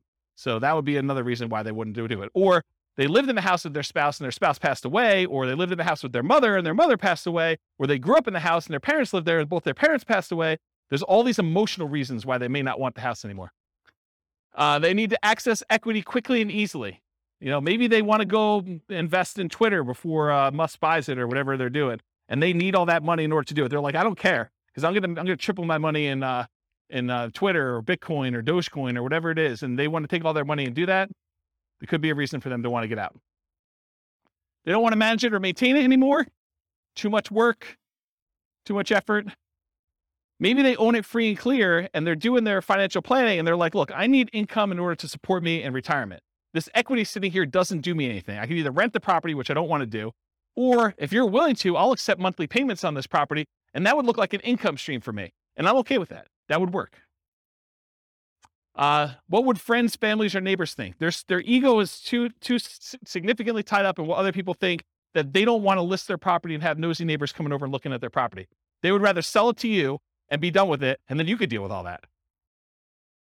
To get their price, even if it means being flexible on terms. So there are some people that are like, I need $500,000.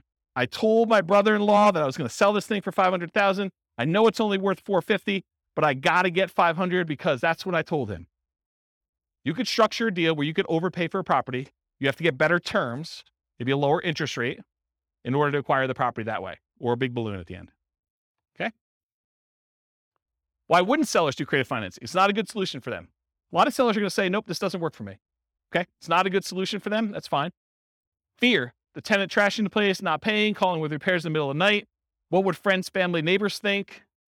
Unrealistic expectations. Tomorrow I'm going to get a cash offer for full price. I'm just waiting for it. My home is nicer than all the other ones on the block. I'm going to get top dollar. The other house down the street, it doesn't have views like mine do. Because in the winter, when the trees are in full bloom, I can sort of see through the tree that big rocky mountain figure thing, and that's amazing. That's my amazing view for like 3 months of the year. And that's my house is worth $25,000 more. Maybe. My agent is just not marketing it well enough, so I'll find another agent. I bought it for X, so if I were to sell, I would need to get X plus Y. Just some arbitrary math they've done in their head. I want 20% down, or I want 20% or more down. So maybe they're like unrealistic in what you are offering in terms of down payment. I put 20% down when I bought it, so you need to give me 20% down. That's how it always works. They need to, or are willing to wait for more traditional loan or cash transactions. It's another reason why they wouldn't do creative finance. Any questions on those? Sweet. All right, so these are the different ones we just covered. We're going to cover owner financing first. Owner financing, what is it? Seller acts like the bank. The property must be free and clear. They cannot have a mortgage on it for it to be owner financing. What if they have a loan on it?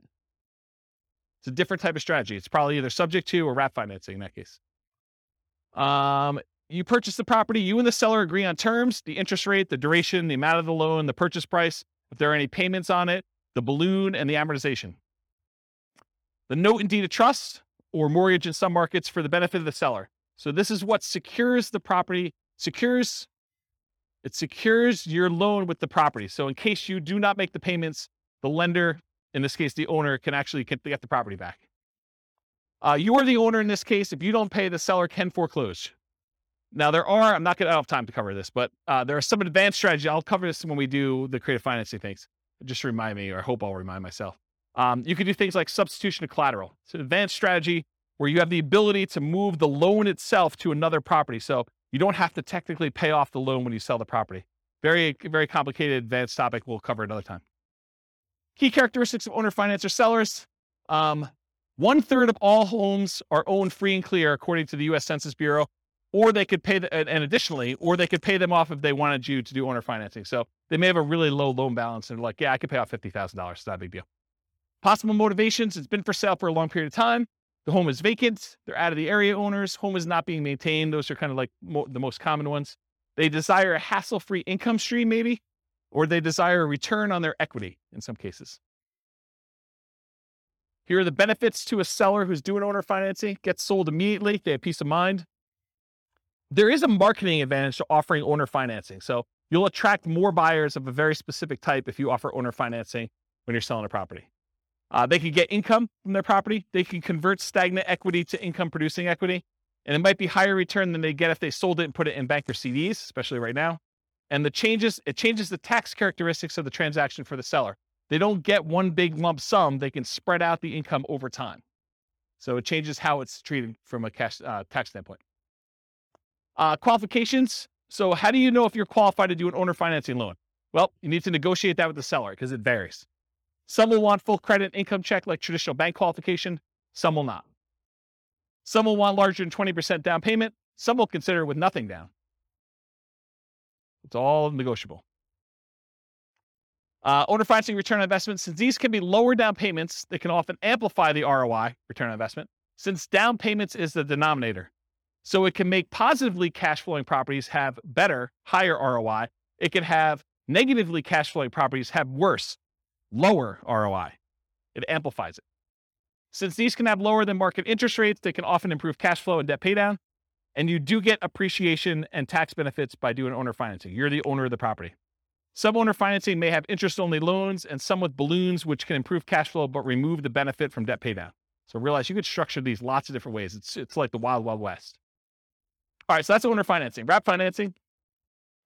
The seller acts like the bank, but there is financing already in place that will remain in place.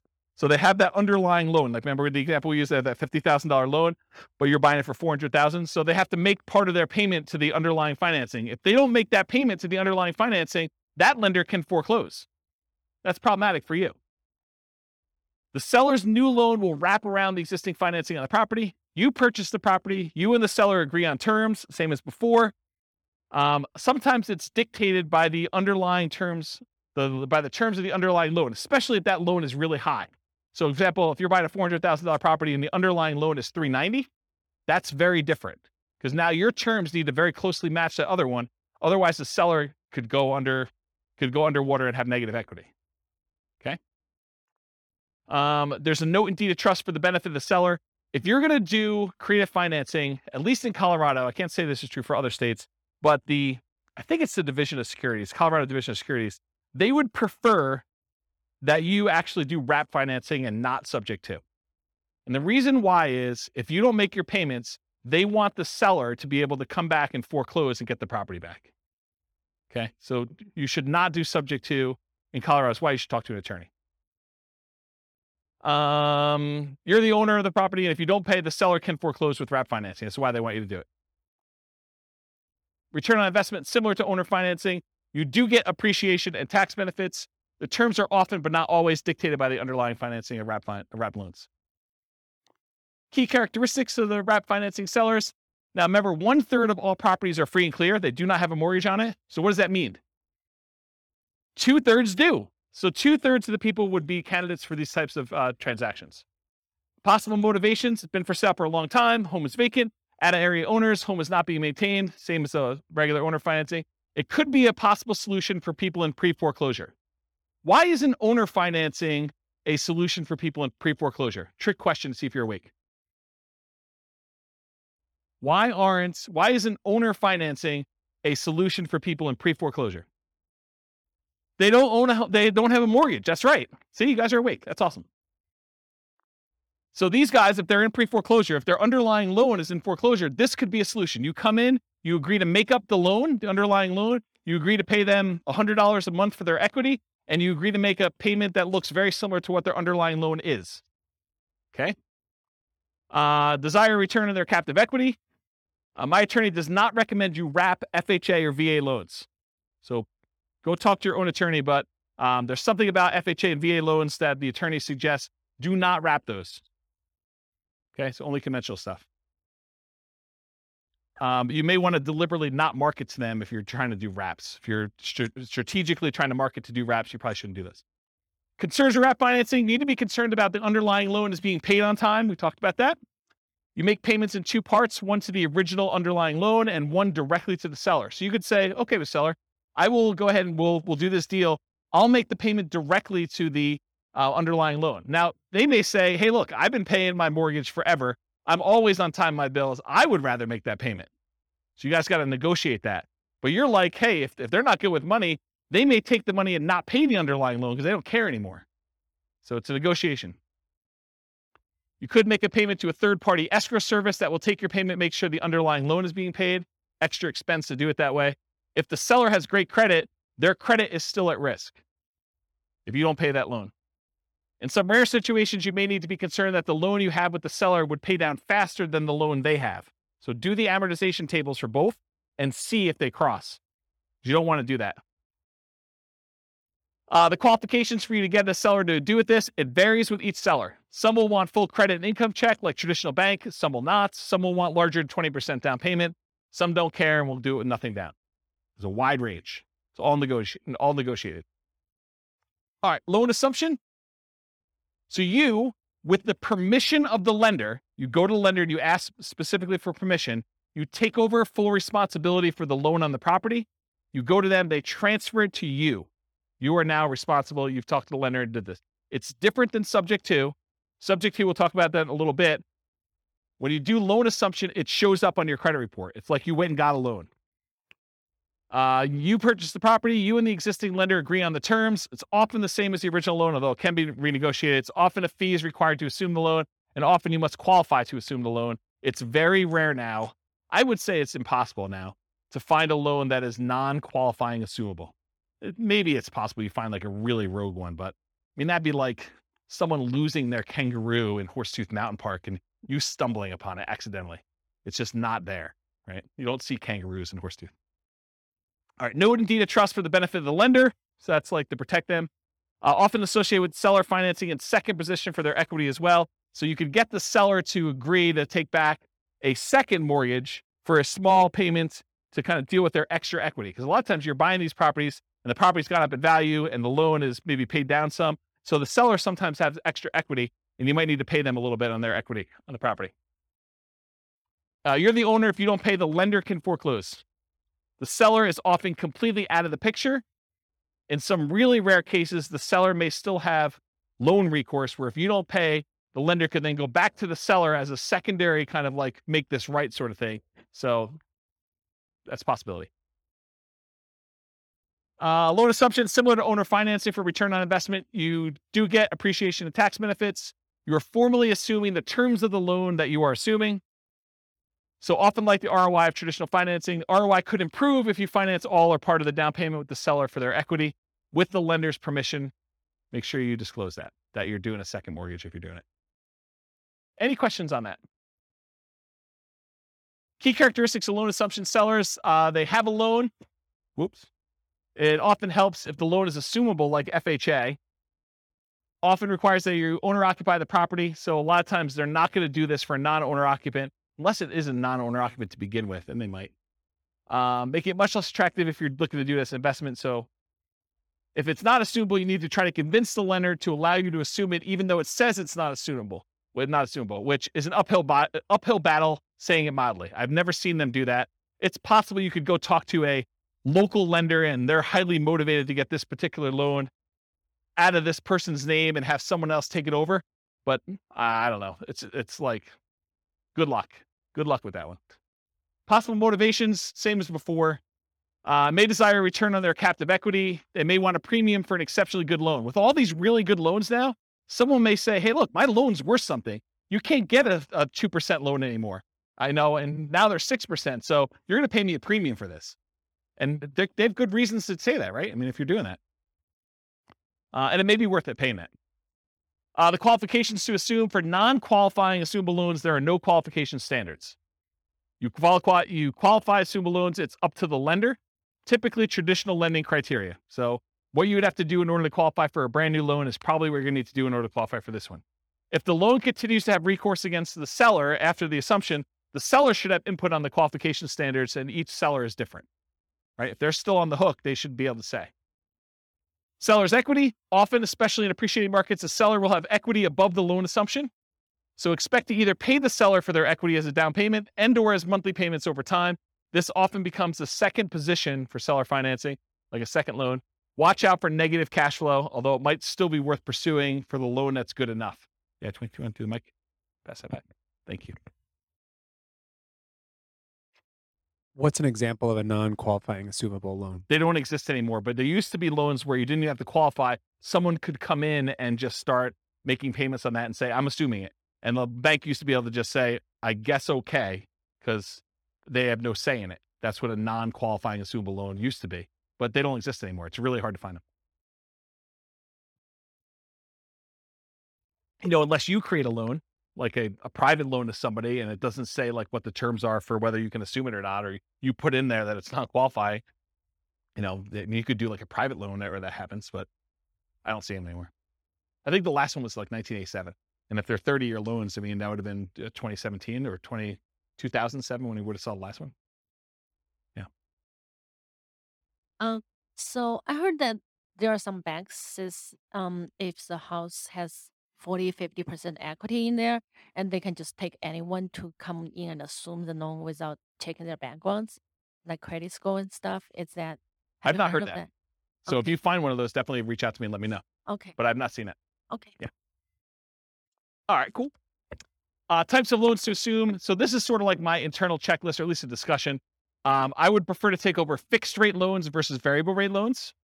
Makes sense, right? I would prefer to take over fully amortizing loans versus loans that have balloons. Because a balloon on a loan is you pay for 20 years, and then whatever your balance is at the 20-year point or whatever the time period is, then you have to pay the full thing at that point in full. So if you still owe $200,000, they're looking for $200,000 at one time. That's what a balloon is. Fully amortizing loan gets paid off over the duration of the loan. So over that 20-year, 30-year period, the whole thing gets paid off so that you end up with zero at the end. That's the difference between fully amortizing versus balloons. I prefer long amortizations over short term. You want a loan that's going to have a lower monthly payment. I heard that they're doing loan mods at 40 years now, or they're talking about doing 40-year loan mods, which is crazy. But longer you have to pay off that loan, the lower your monthly payment is. It's closer it gets to a interest-only loan, which is going to be your lowest payment in most cases, unless you have a negative amortizing loan. High interest rates versus low interest rates, I would prefer low. Qualifying assumable versus non-qualifying. If you can take over a non-qualifying, that's better. And recourse versus non-recourse. If you cannot have to be responsible for the loan if something goes south, that's better than having to have responsibility. So that's what recourse is all about. All right, the rent-to-own family. That's rent-to-own, lease-to-own, lease option, lease purchase. So what is it? You agree to rent the property from the seller, and you have the right to buy the property at some point in the future. That's what that's all about. So you and the seller agree on terms, the rent, the duration, who handles maintenance, how that's all done. Often the purchase price and the terms of the purchase are also covered as well. And then often an upfront fee is expected to do a rent-to-own or lease option or lease purchase. Microphone. I'm going to cover a little bit about some of the nuances between lease option and lease purchase. But rent-to-own is sort of the generic term. That's sort of an umbrella that covers the idea of renting the property, then owning it at some point in the future. But there is a subtle distinction in my mind between a lease option and a lease purchase, and I have a whole slide on it coming up. But good question. Often the seller has existing financing, and that stays in place just like it would if you were a traditional rental. As the tenant buyer, you do not own the property. So if you're the tenant renting the property and you have the rights to buy it, you do not own the property. And that has implications in a couple ways. Variations include master lease, where you're leasing a property and then you intend to lease it to someone else, and master lease options, where you have a lease, you intend to lease it to someone else, and you have the option to buy. Maybe they do too. Maybe you've offered a master lease, you have a master lease option, then you offer someone else lease options as well. And you'd want a spread in there of some sort. So differences. Rent to own or lease to own, it's a generic way of describing you're renting the property with the ability to own it. Could be either lease option or lease purchase. A lease option is a lease agreement with an option agreement to be able to buy the property. A lease purchase is a lease agreement with a purchase contract to be able to buy the property. Further complicated when attorneys write it as an option and then include a contract that goes into effect once the option is exercised. So depending on who you have write your paperwork, they may say, this is a lease option. You don't have to do it. But when you do exercise your option, here's the contract we've already got written up with all the terms. So further gets a little bit confused and muddy, but I think of those as slightly different ways to say similar things. Okay. So lease option versus lease purchase. You're leasing the property. You have the option to purchase the property at some point in the future. You do not have to buy. There's usually an option fee in order to do this that you pay. A lease purchase, you lease a property. You have a contract to purchase the property at some point in the future. The implication is that you are obligated to buy the property unless there's ways out in the contract, and there's earnest money instead of an option fee. Okay? So those are sort of the differences between the two. Any questions on that? Did that get your big? Okay. Did you have a question? Just itching? Sandwich lease options. You acquire the property on a lease option, often used generically, and it could be a lease option, lease purchase, or even super stretching it. It could be subject to. You immediately offer the property on a lease option to your exit, whoever's going to do it from you, usually for a higher price, usually for a higher rent, usually with a larger down payment than you gave, usually with more favorable terms to you. And we'll cover this a lot more when we do creative deal analysis and structuring in a future class. Okay. Rent to own return on investment. It's different than what we've been talking about so far. Depending on how you structure it, you might get appreciation. Depends on how you write it, because you don't own it, right? So you don't automatically get it. You might get debt pay down. Depends on how you structure it, but not likely as a default. And you might get some cash flow. Depends on whether you have negative cash flow on the deal yourself. And you will probably not get tax benefits because you do not own the property. Okay? That's for rent to own. All the lease option, lease purchase type stuff. That's usually how it is. Money requirements. Each seller is a little bit different. Some may ask for 20% down. Some may ask you for a security deposit as if you were renting. Some may ask you for above, below, or at market rent. Rent in many cases is somewhat flexible. By the way, I have a funny story to tell you, even though I know we're really close on time. So my wife's at the climbing wall the other night, and there's another group of people on the ground that are discussing. The lady is going to be. I hope it's not someone in this room. That'd be really embarrassing. The lady though is discussing that she is going to move into like the ADU, the additional dwelling unit at the back of her property, and rent out the front of the property. And so they're discussing what they're going to charge for rent. And the woman is insisting that she charge what her mortgage payment is, which is just random because it doesn't really matter what your mortgage payment is. It could be higher than what fair market rent is. It could be lower than what fair market rent is. But it goes to show you that the general public just says, I want to get what my mortgage payment is so that I don't have a mortgage on the property. And that's my kind of like price. So kind of interesting, right? Where was I? Rent, in many cases, somewhat flexible. Some may ask you for payment that you'd be making with a traditional loan, right? So they may like do the math and say, this is what I'd like to get. If you can't afford that payment, you're really saying, I can't afford that home, right? If you're saying that doesn't work, I can't afford that, you're saying, I can't afford this home. And we often say this to a tenant buyer when we're putting them in a property. If you can't afford what the payment's going to be on the property, you can't afford this home. If you're not going to be able to afford what the payment's going to be if you go to the bank and get a loan on it, then how are you ever going to go to the bank and get a loan on it and cash me out? Don't put people in properties when they can't afford the property. What happens if you don't buy? What happens to your down payment? These are questions to negotiate. What happens to your down payment? What happens to your monthly payments? What happens to rent credits if you've got those? What happens to any repairs you've done? What happens to any equity built up from paying down the loan? And does it matter if you did a lease option versus a lease purchase? Yes, it does, in my opinion. All right, so advanced strategy for purchase price. So one of the challenges a lot of times when you structure these lease options is you say to a tenant, you say to the seller, hey, I'll give you $300,000 for your property. But when you pay down the loan, you don't get the benefit of that loan pay down because when they go and you close out the transaction, they're getting the difference. So one way to solve that is you say, okay, Mr. Seller, we agree that, I'm going to buy it from you for about $300,000 and that you're going to walk away with 10 grand. So let's go ahead and write this up such that when I buy it from you, you get 10 grand. So it's $10,000 over the then current loan balance. Make sense? So as the loan gets paid down, you're getting the benefit because you're the one making that payment. So typically a purchase price, for example, $300,000, the advanced strategy is to have a fixed profit for the seller. Example, $10,000 above current loan balance at time of closing. How much different is this? Well, debt pay down is significant. Amount each month increases as loan ages. The amount each month is higher, the lower the interest rate is. So depending on the year, what year it is in the loan, it could be $4,500 per year with a 4.5% loan on a $300,000 home. If you hold it for 3 years during your lease option, that's $13,500. That's pretty significant. All right. I got 2 more to cover, plus a little more. So contract for deed, what is this? The seller acts like the bank for a car loan sort of like thing, right? Like that's the way to think about it. You do not get title for the property until you fulfill the terms of your agreement. Often there's financing already in place that will remain in place. You and the seller agree on terms. The seller remains the owner until you've completed the terms of your agreement. And if you don't pay the seller can evict you. It might be used when you're offering to owner finance a property for a buyer. So you might offer this to someone else. Contract for deed, return on investment, it's different. Depending on how you structure it, you might get appreciation, you might get debt pay down, you might get some cash flow. You probably will not get tax benefits if you're the person acquiring the property using this strategy. Subject 2. Remember, in subject 2, the seller deeds you the property without explicit permission from the lender. Many believe, as I do, that the best practice is to disclose to the seller that there was a transfer of title. You should put them on notice. The loan remains in the name of the seller. The loan will not appear on your credit report because it's not in your name. It's different than loan assumption.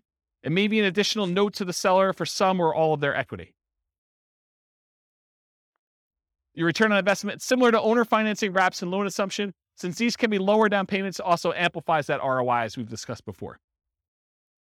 All right, cover a couple last ones. Traditional buy and hold. So this is like, we've covered like all the creative financing ones. Now I'm going to cover some of those other ones kind of quickly. And I think most of them are one slide, so it should go pretty quickly. Traditional buy and hold, you got traditional financing, and a lot of times you're renting the property. You possibly sell at some point in the future, or you keep it forever. It's often limited to 10 30-year fixed rate finance properties for non-commercial. So you're limited in how many you can do with this. So in order for you to scale, it's much harder for you to do this. You could do it with partners. You can rent to long-term tenants or short-term tenants like a vacation rental or something like that. So those are the things you could do, whichever way you want to do it. Nomad, we talked about this. It's like traditional buy and hold, except you owner occupy the property. For it to be Nomad, you got to move in. You get owner occupant financing, lower down payment, better interest rate that you can get for non-owner occupant. You got to move into the property at least for the first year. That's what your lender requirements say when you sign to get your loan. This is where I'm getting this number from. So when you sit down, you sign for your owner-occupant loan, you sign something that says, I agree to live in my property for a year. Okay? You get much better owner-occupant financing. You can get more than 10 traditional loans since you're always buying a primary residence.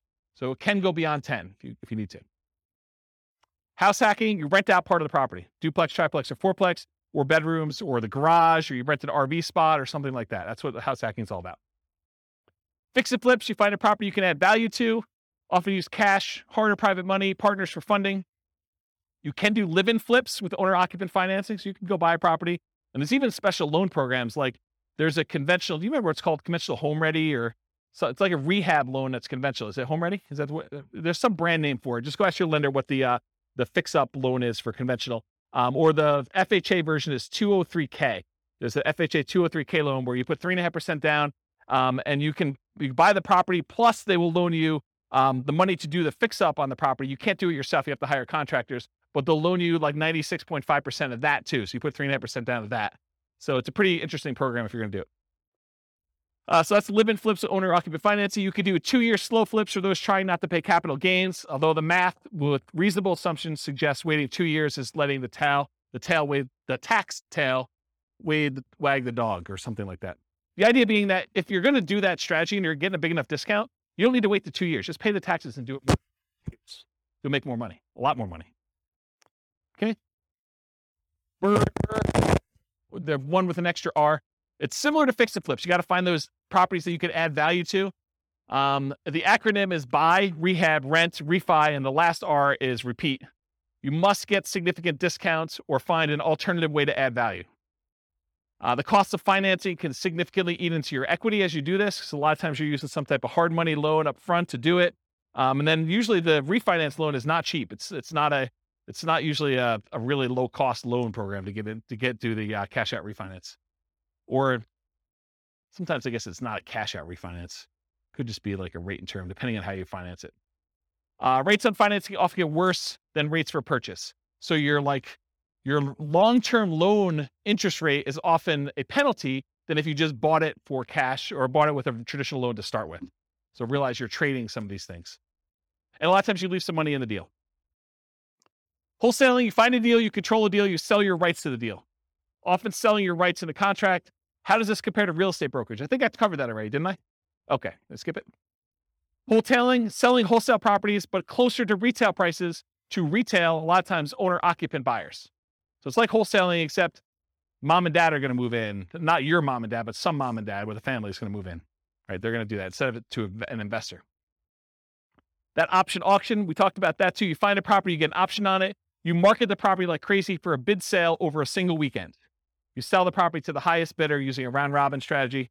And then you make the difference between what you sell it for using your round robin thing and what you have it under contract for with your option. Short sales and foreclosures. We talked about what are short sales. We talked about foreclosures. Anyone not know after this point? Because I think I covered it twice, right? Okay, good.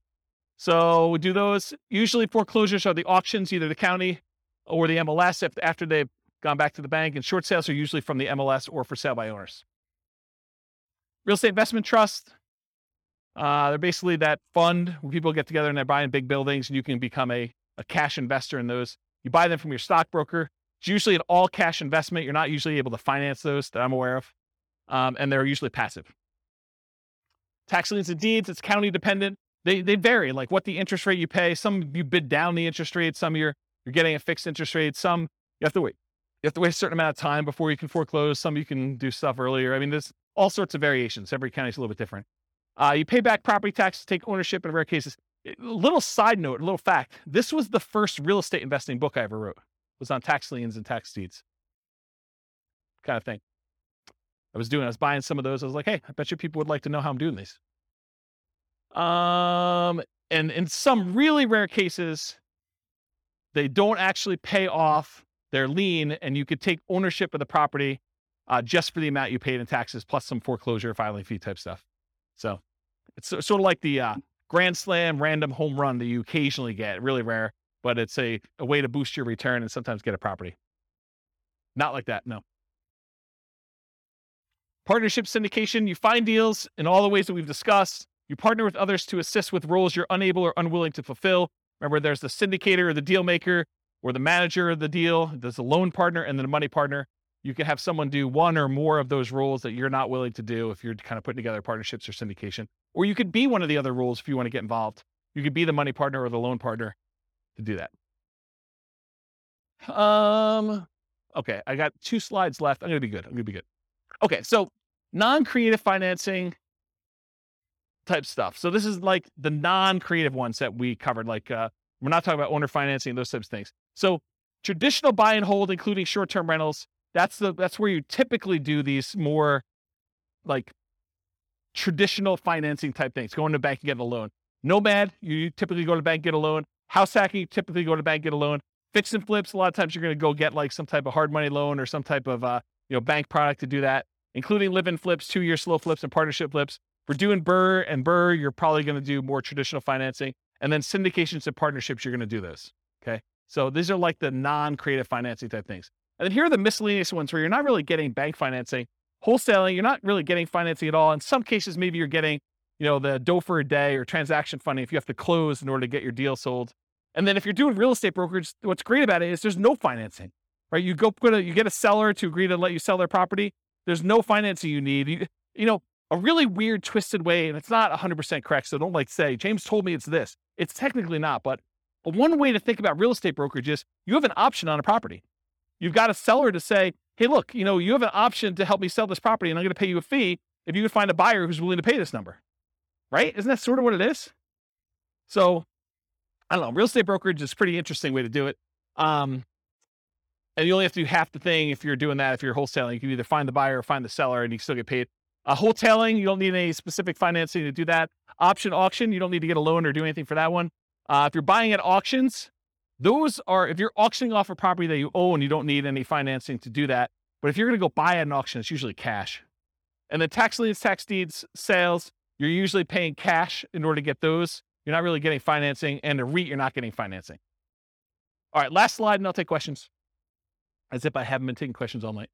So which strategies might I consider if? And this is sort of to answer part of your question, Rob. But if I don't have a down payment, which strategies do you do if you don't have down payment, right? Like you start thinking to yourself, like, what could I do? Well, there's that real estate investing versus real estate entrepreneurship discussion we've sort of been hinting at or having. And that is when you're a real estate investor, you're taking money, you're deploying it, and you're expecting to get a return on that. That's real estate investing. Real estate entrepreneurship is like you're going into the business of something related to real estate investing. You're either doing fix and flips, you're doing wholesaling, or you're being a real estate broker, but you're like trying to earn an income by being in or around the real estate business. But you're not taking capital and deploying it necessarily in order to do that. So if you don't have a down payment, those are sort of like the 2 ways to look at it. You're probably not doing real estate investing because you don't have money to do it. Or if you are, you're doing some type of like really low down payment option, right? So, but in order to do this real estate entrepreneurship, in the majority of cases, it's a sales and marketing skills type position where you have to get good at selling the seller in order to get a deal negotiated correctly. And then you have to go sell your tenant buyer in order to kind of get that out there. Or you got to go do, if you're doing wholesaling, you got to go find your sellers and your buyers. Or if you're doing, fix and flip, you got to go negotiate the deal and get the deal. And you got to manage contractors. And, there's other stuff, there's skills they're doing that. And then we talked about getting rich fast in real estate versus getting rich slow in real estate. And they're both really slow in my opinion. I mean, you could hit a home run accidentally and make, gazillion dollars on a deal, but it's really, really, really rare. In most cases, you're either doing the hustle, doing the work in order to do the work of real estate entrepreneurship and grinding it out to get money to then reinvest into long-term wealth building and cash flow, or you're just starting there and you got a job and you're using that money to deploy. So it's really just kind of that get rich slow. And then even if you're doing nothing down deals, you're able to go find a seller who's willing to say, look, I'll let you buy the property and I don't require any down payment. It would be stupid. And I'm using that word very deliberately, even though I know it's offensive, but it would be stupid for you to do these without reserves, especially if you're going to go get a seller to agree to do something creative with you, right? So technically, can you do it with no down payment? Yes. Can you do it with no money? No, probably not, right? You need reserves in order to do these types of deals. So that's what I've discussed, down payments and adequate cash reserves for doing that. But what strategies might you do if you have a temporary inability to qualify for a loan? Like you had a bankruptcy or a short sale or foreclosure, or the inability to document your income because you got a new job or new business or whatever it is. And you're like, look, I don't want to wait another 2 years. I'm doing amazing. And it hasn't rolled off my credit far enough yet. Maybe you go do something creative when you know you can afford it. You've got plenty of down payment, you got plenty of money, and this is just a solution for you to go acquire properties and do that. So I don't know, like those creative transactions are probably good ones to do for those, where you can't get traditional stuff. Or maybe you bring in a partner of some sort. What if you need positive cash flow? What strategies to do for that? So like cash flow, you could say cash flow is like buying a property for a long-term buy and hold, and you're getting a little bit each month. But couldn't you, let me give you an example about this, and you tell me if this is cash flow to you. So you go out and you find a motivated seller, and the motivated seller agrees to do a wrap deal with you, where they're going to wrap their underlying loan and they're going to allow you to make payments on it. And you put a tenant buyer in the property where you're going to get higher than what you're paying to them. So it's going to be, maybe it's even break even. The amount you're paying to the seller is exactly break even with what your tenant buyer is paying you. And maybe you got a little tiny bit of option fee from the tenant buyer, which kind of covers some of your costs to acquire the deal. So you really got nothing in the deal. You're break even cash flow on the deal. But 3 years later, the tenant buyer is going to actually go get a regular loan from a bank, and they're going to close out, and you're going to make $20,000. So if you think about it as a black box, maybe you put a little bit of money in, but that money kind of came back out really early on. And then 3 years later, at the end of the black box, there's $20,000 that pops out. Is that cash flow? I mean, it's $20,000 over 3 years, right? Yeah, it's like a delayed cash flow though, right? So that's sort of what I mean about the need for positive cash flow, option fees and pops compared to monthly cash flow. And what if you're concerned about the market might decline? Well, lease options, where you're leasing the property and you have the option to buy it. If the market crashes, you're just like, I choose not to exercise my option. Here's the property back, Mr. Seller. That's one. You do regular options. You can do real estate brokerage. I mean, real estate brokerage, you're in and out really quickly and you have no obligation to the properties. So you can do those. But for long-term wealth building, I think you sort of need to put a stake in the ground and say, I'm going to hold out because you want to be in the market for that long-term wealth building. So for like that part of it, I think you've got that market risk. And if you've got a long enough time horizon, I don't think it matters because you could have a dip short term. But if you asked me to bet on the long-term growth of the real estate market, historically over 100 years plus, it's 3% a year. And there've been dips in there, but you give me a long enough time horizon, I'm like, I feel pretty comfortable it's going to be worth more at some point in the future. And if not, even if it's the same value and I paid off the loan, now it's free and clear and it's cash flowing. So that's how I think about that. And if you want to buy in LLCs, if you're really hyper concerned about, asset protection and liability and risk and stuff like that, there are ones you could buy where you don't have to, move them to a LLC after you acquire them with traditional financing. You could buy subject to and buy in the LLC to begin with, or you could buy with a lease option and buy in an LLC to begin with. You could do owner financing and buy in an LLC to begin with. But those types of ones you can do where you're able to buy them in LLCs or with partners as well. All right. Any questions? I'm only 7 minutes over, but Rob, that's all on you. Any questions before we go?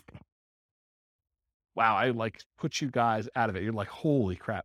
Oh, you have questions, Justin? This is more like a comment here, James, Yeah. which is so what you've shown us today is great, man. I love this stuff, right? Yeah.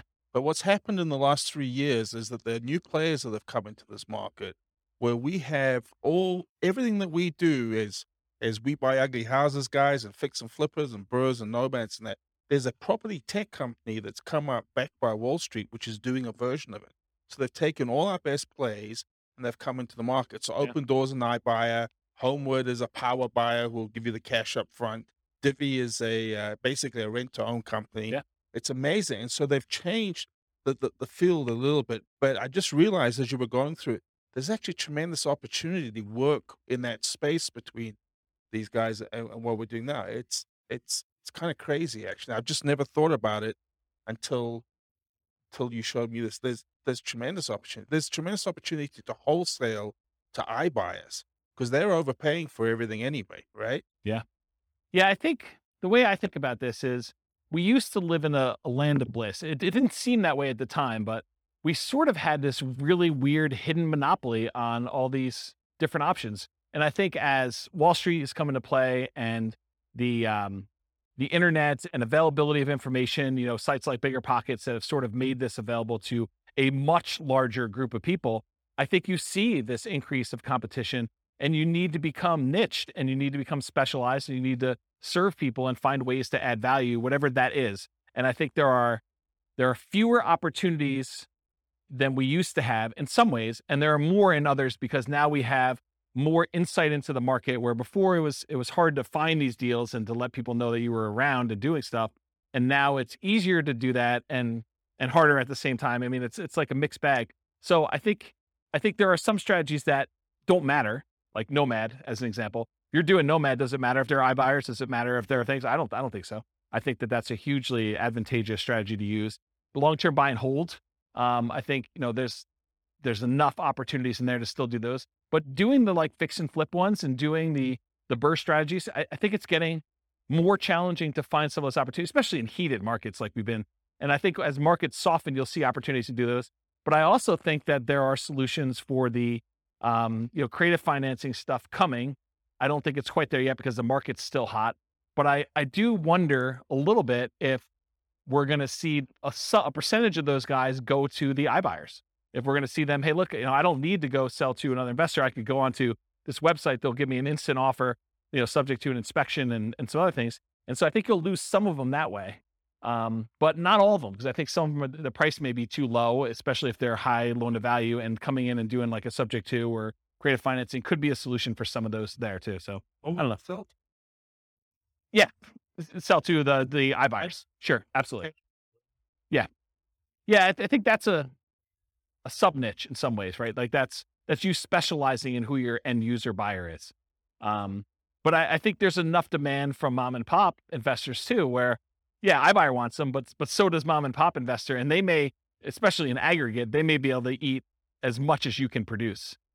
So especially if you're not doing anything at scale, right? If you're not going into 300 markets and trying to go crazy, iBuyer makes a lot of sense if you're trying to scale that way. If you're doing, a couple deals a month or one or two deals a quarter, then, a mom and pop investor is plenty good for acquiring all those, I think, in a lot of cases. All right. Any final questions? Was that helpful? Was that like a good sort of like overwhelm you class where you're like, holy crap, James, what was that all about? Is that good? All right. Well, I got nothing else for you. Thanks for coming, everybody. I will see you all next week. With home prices up, mortgage interest rates up, and rents up, but not quite enough to counteract the higher prices and interest rates. Cash flow on rental properties in Mesa is harder than ever. Book a call with the Real Estate Financial Planner to apply our proprietary 88 strategies to improve cash flow on your rentals. See the show notes for a link to schedule your call and improve your cash flow today. If you're a real estate agent, lender, or professional in Mesa that wants to help our real estate investor listeners, consider reaching out to learn about collaboration opportunities with this podcast. We'd love to add more value to our listeners by having you assist our investors buy, sell, and finance their real estate investments. See the show notes to schedule a call to discuss collaboration opportunities.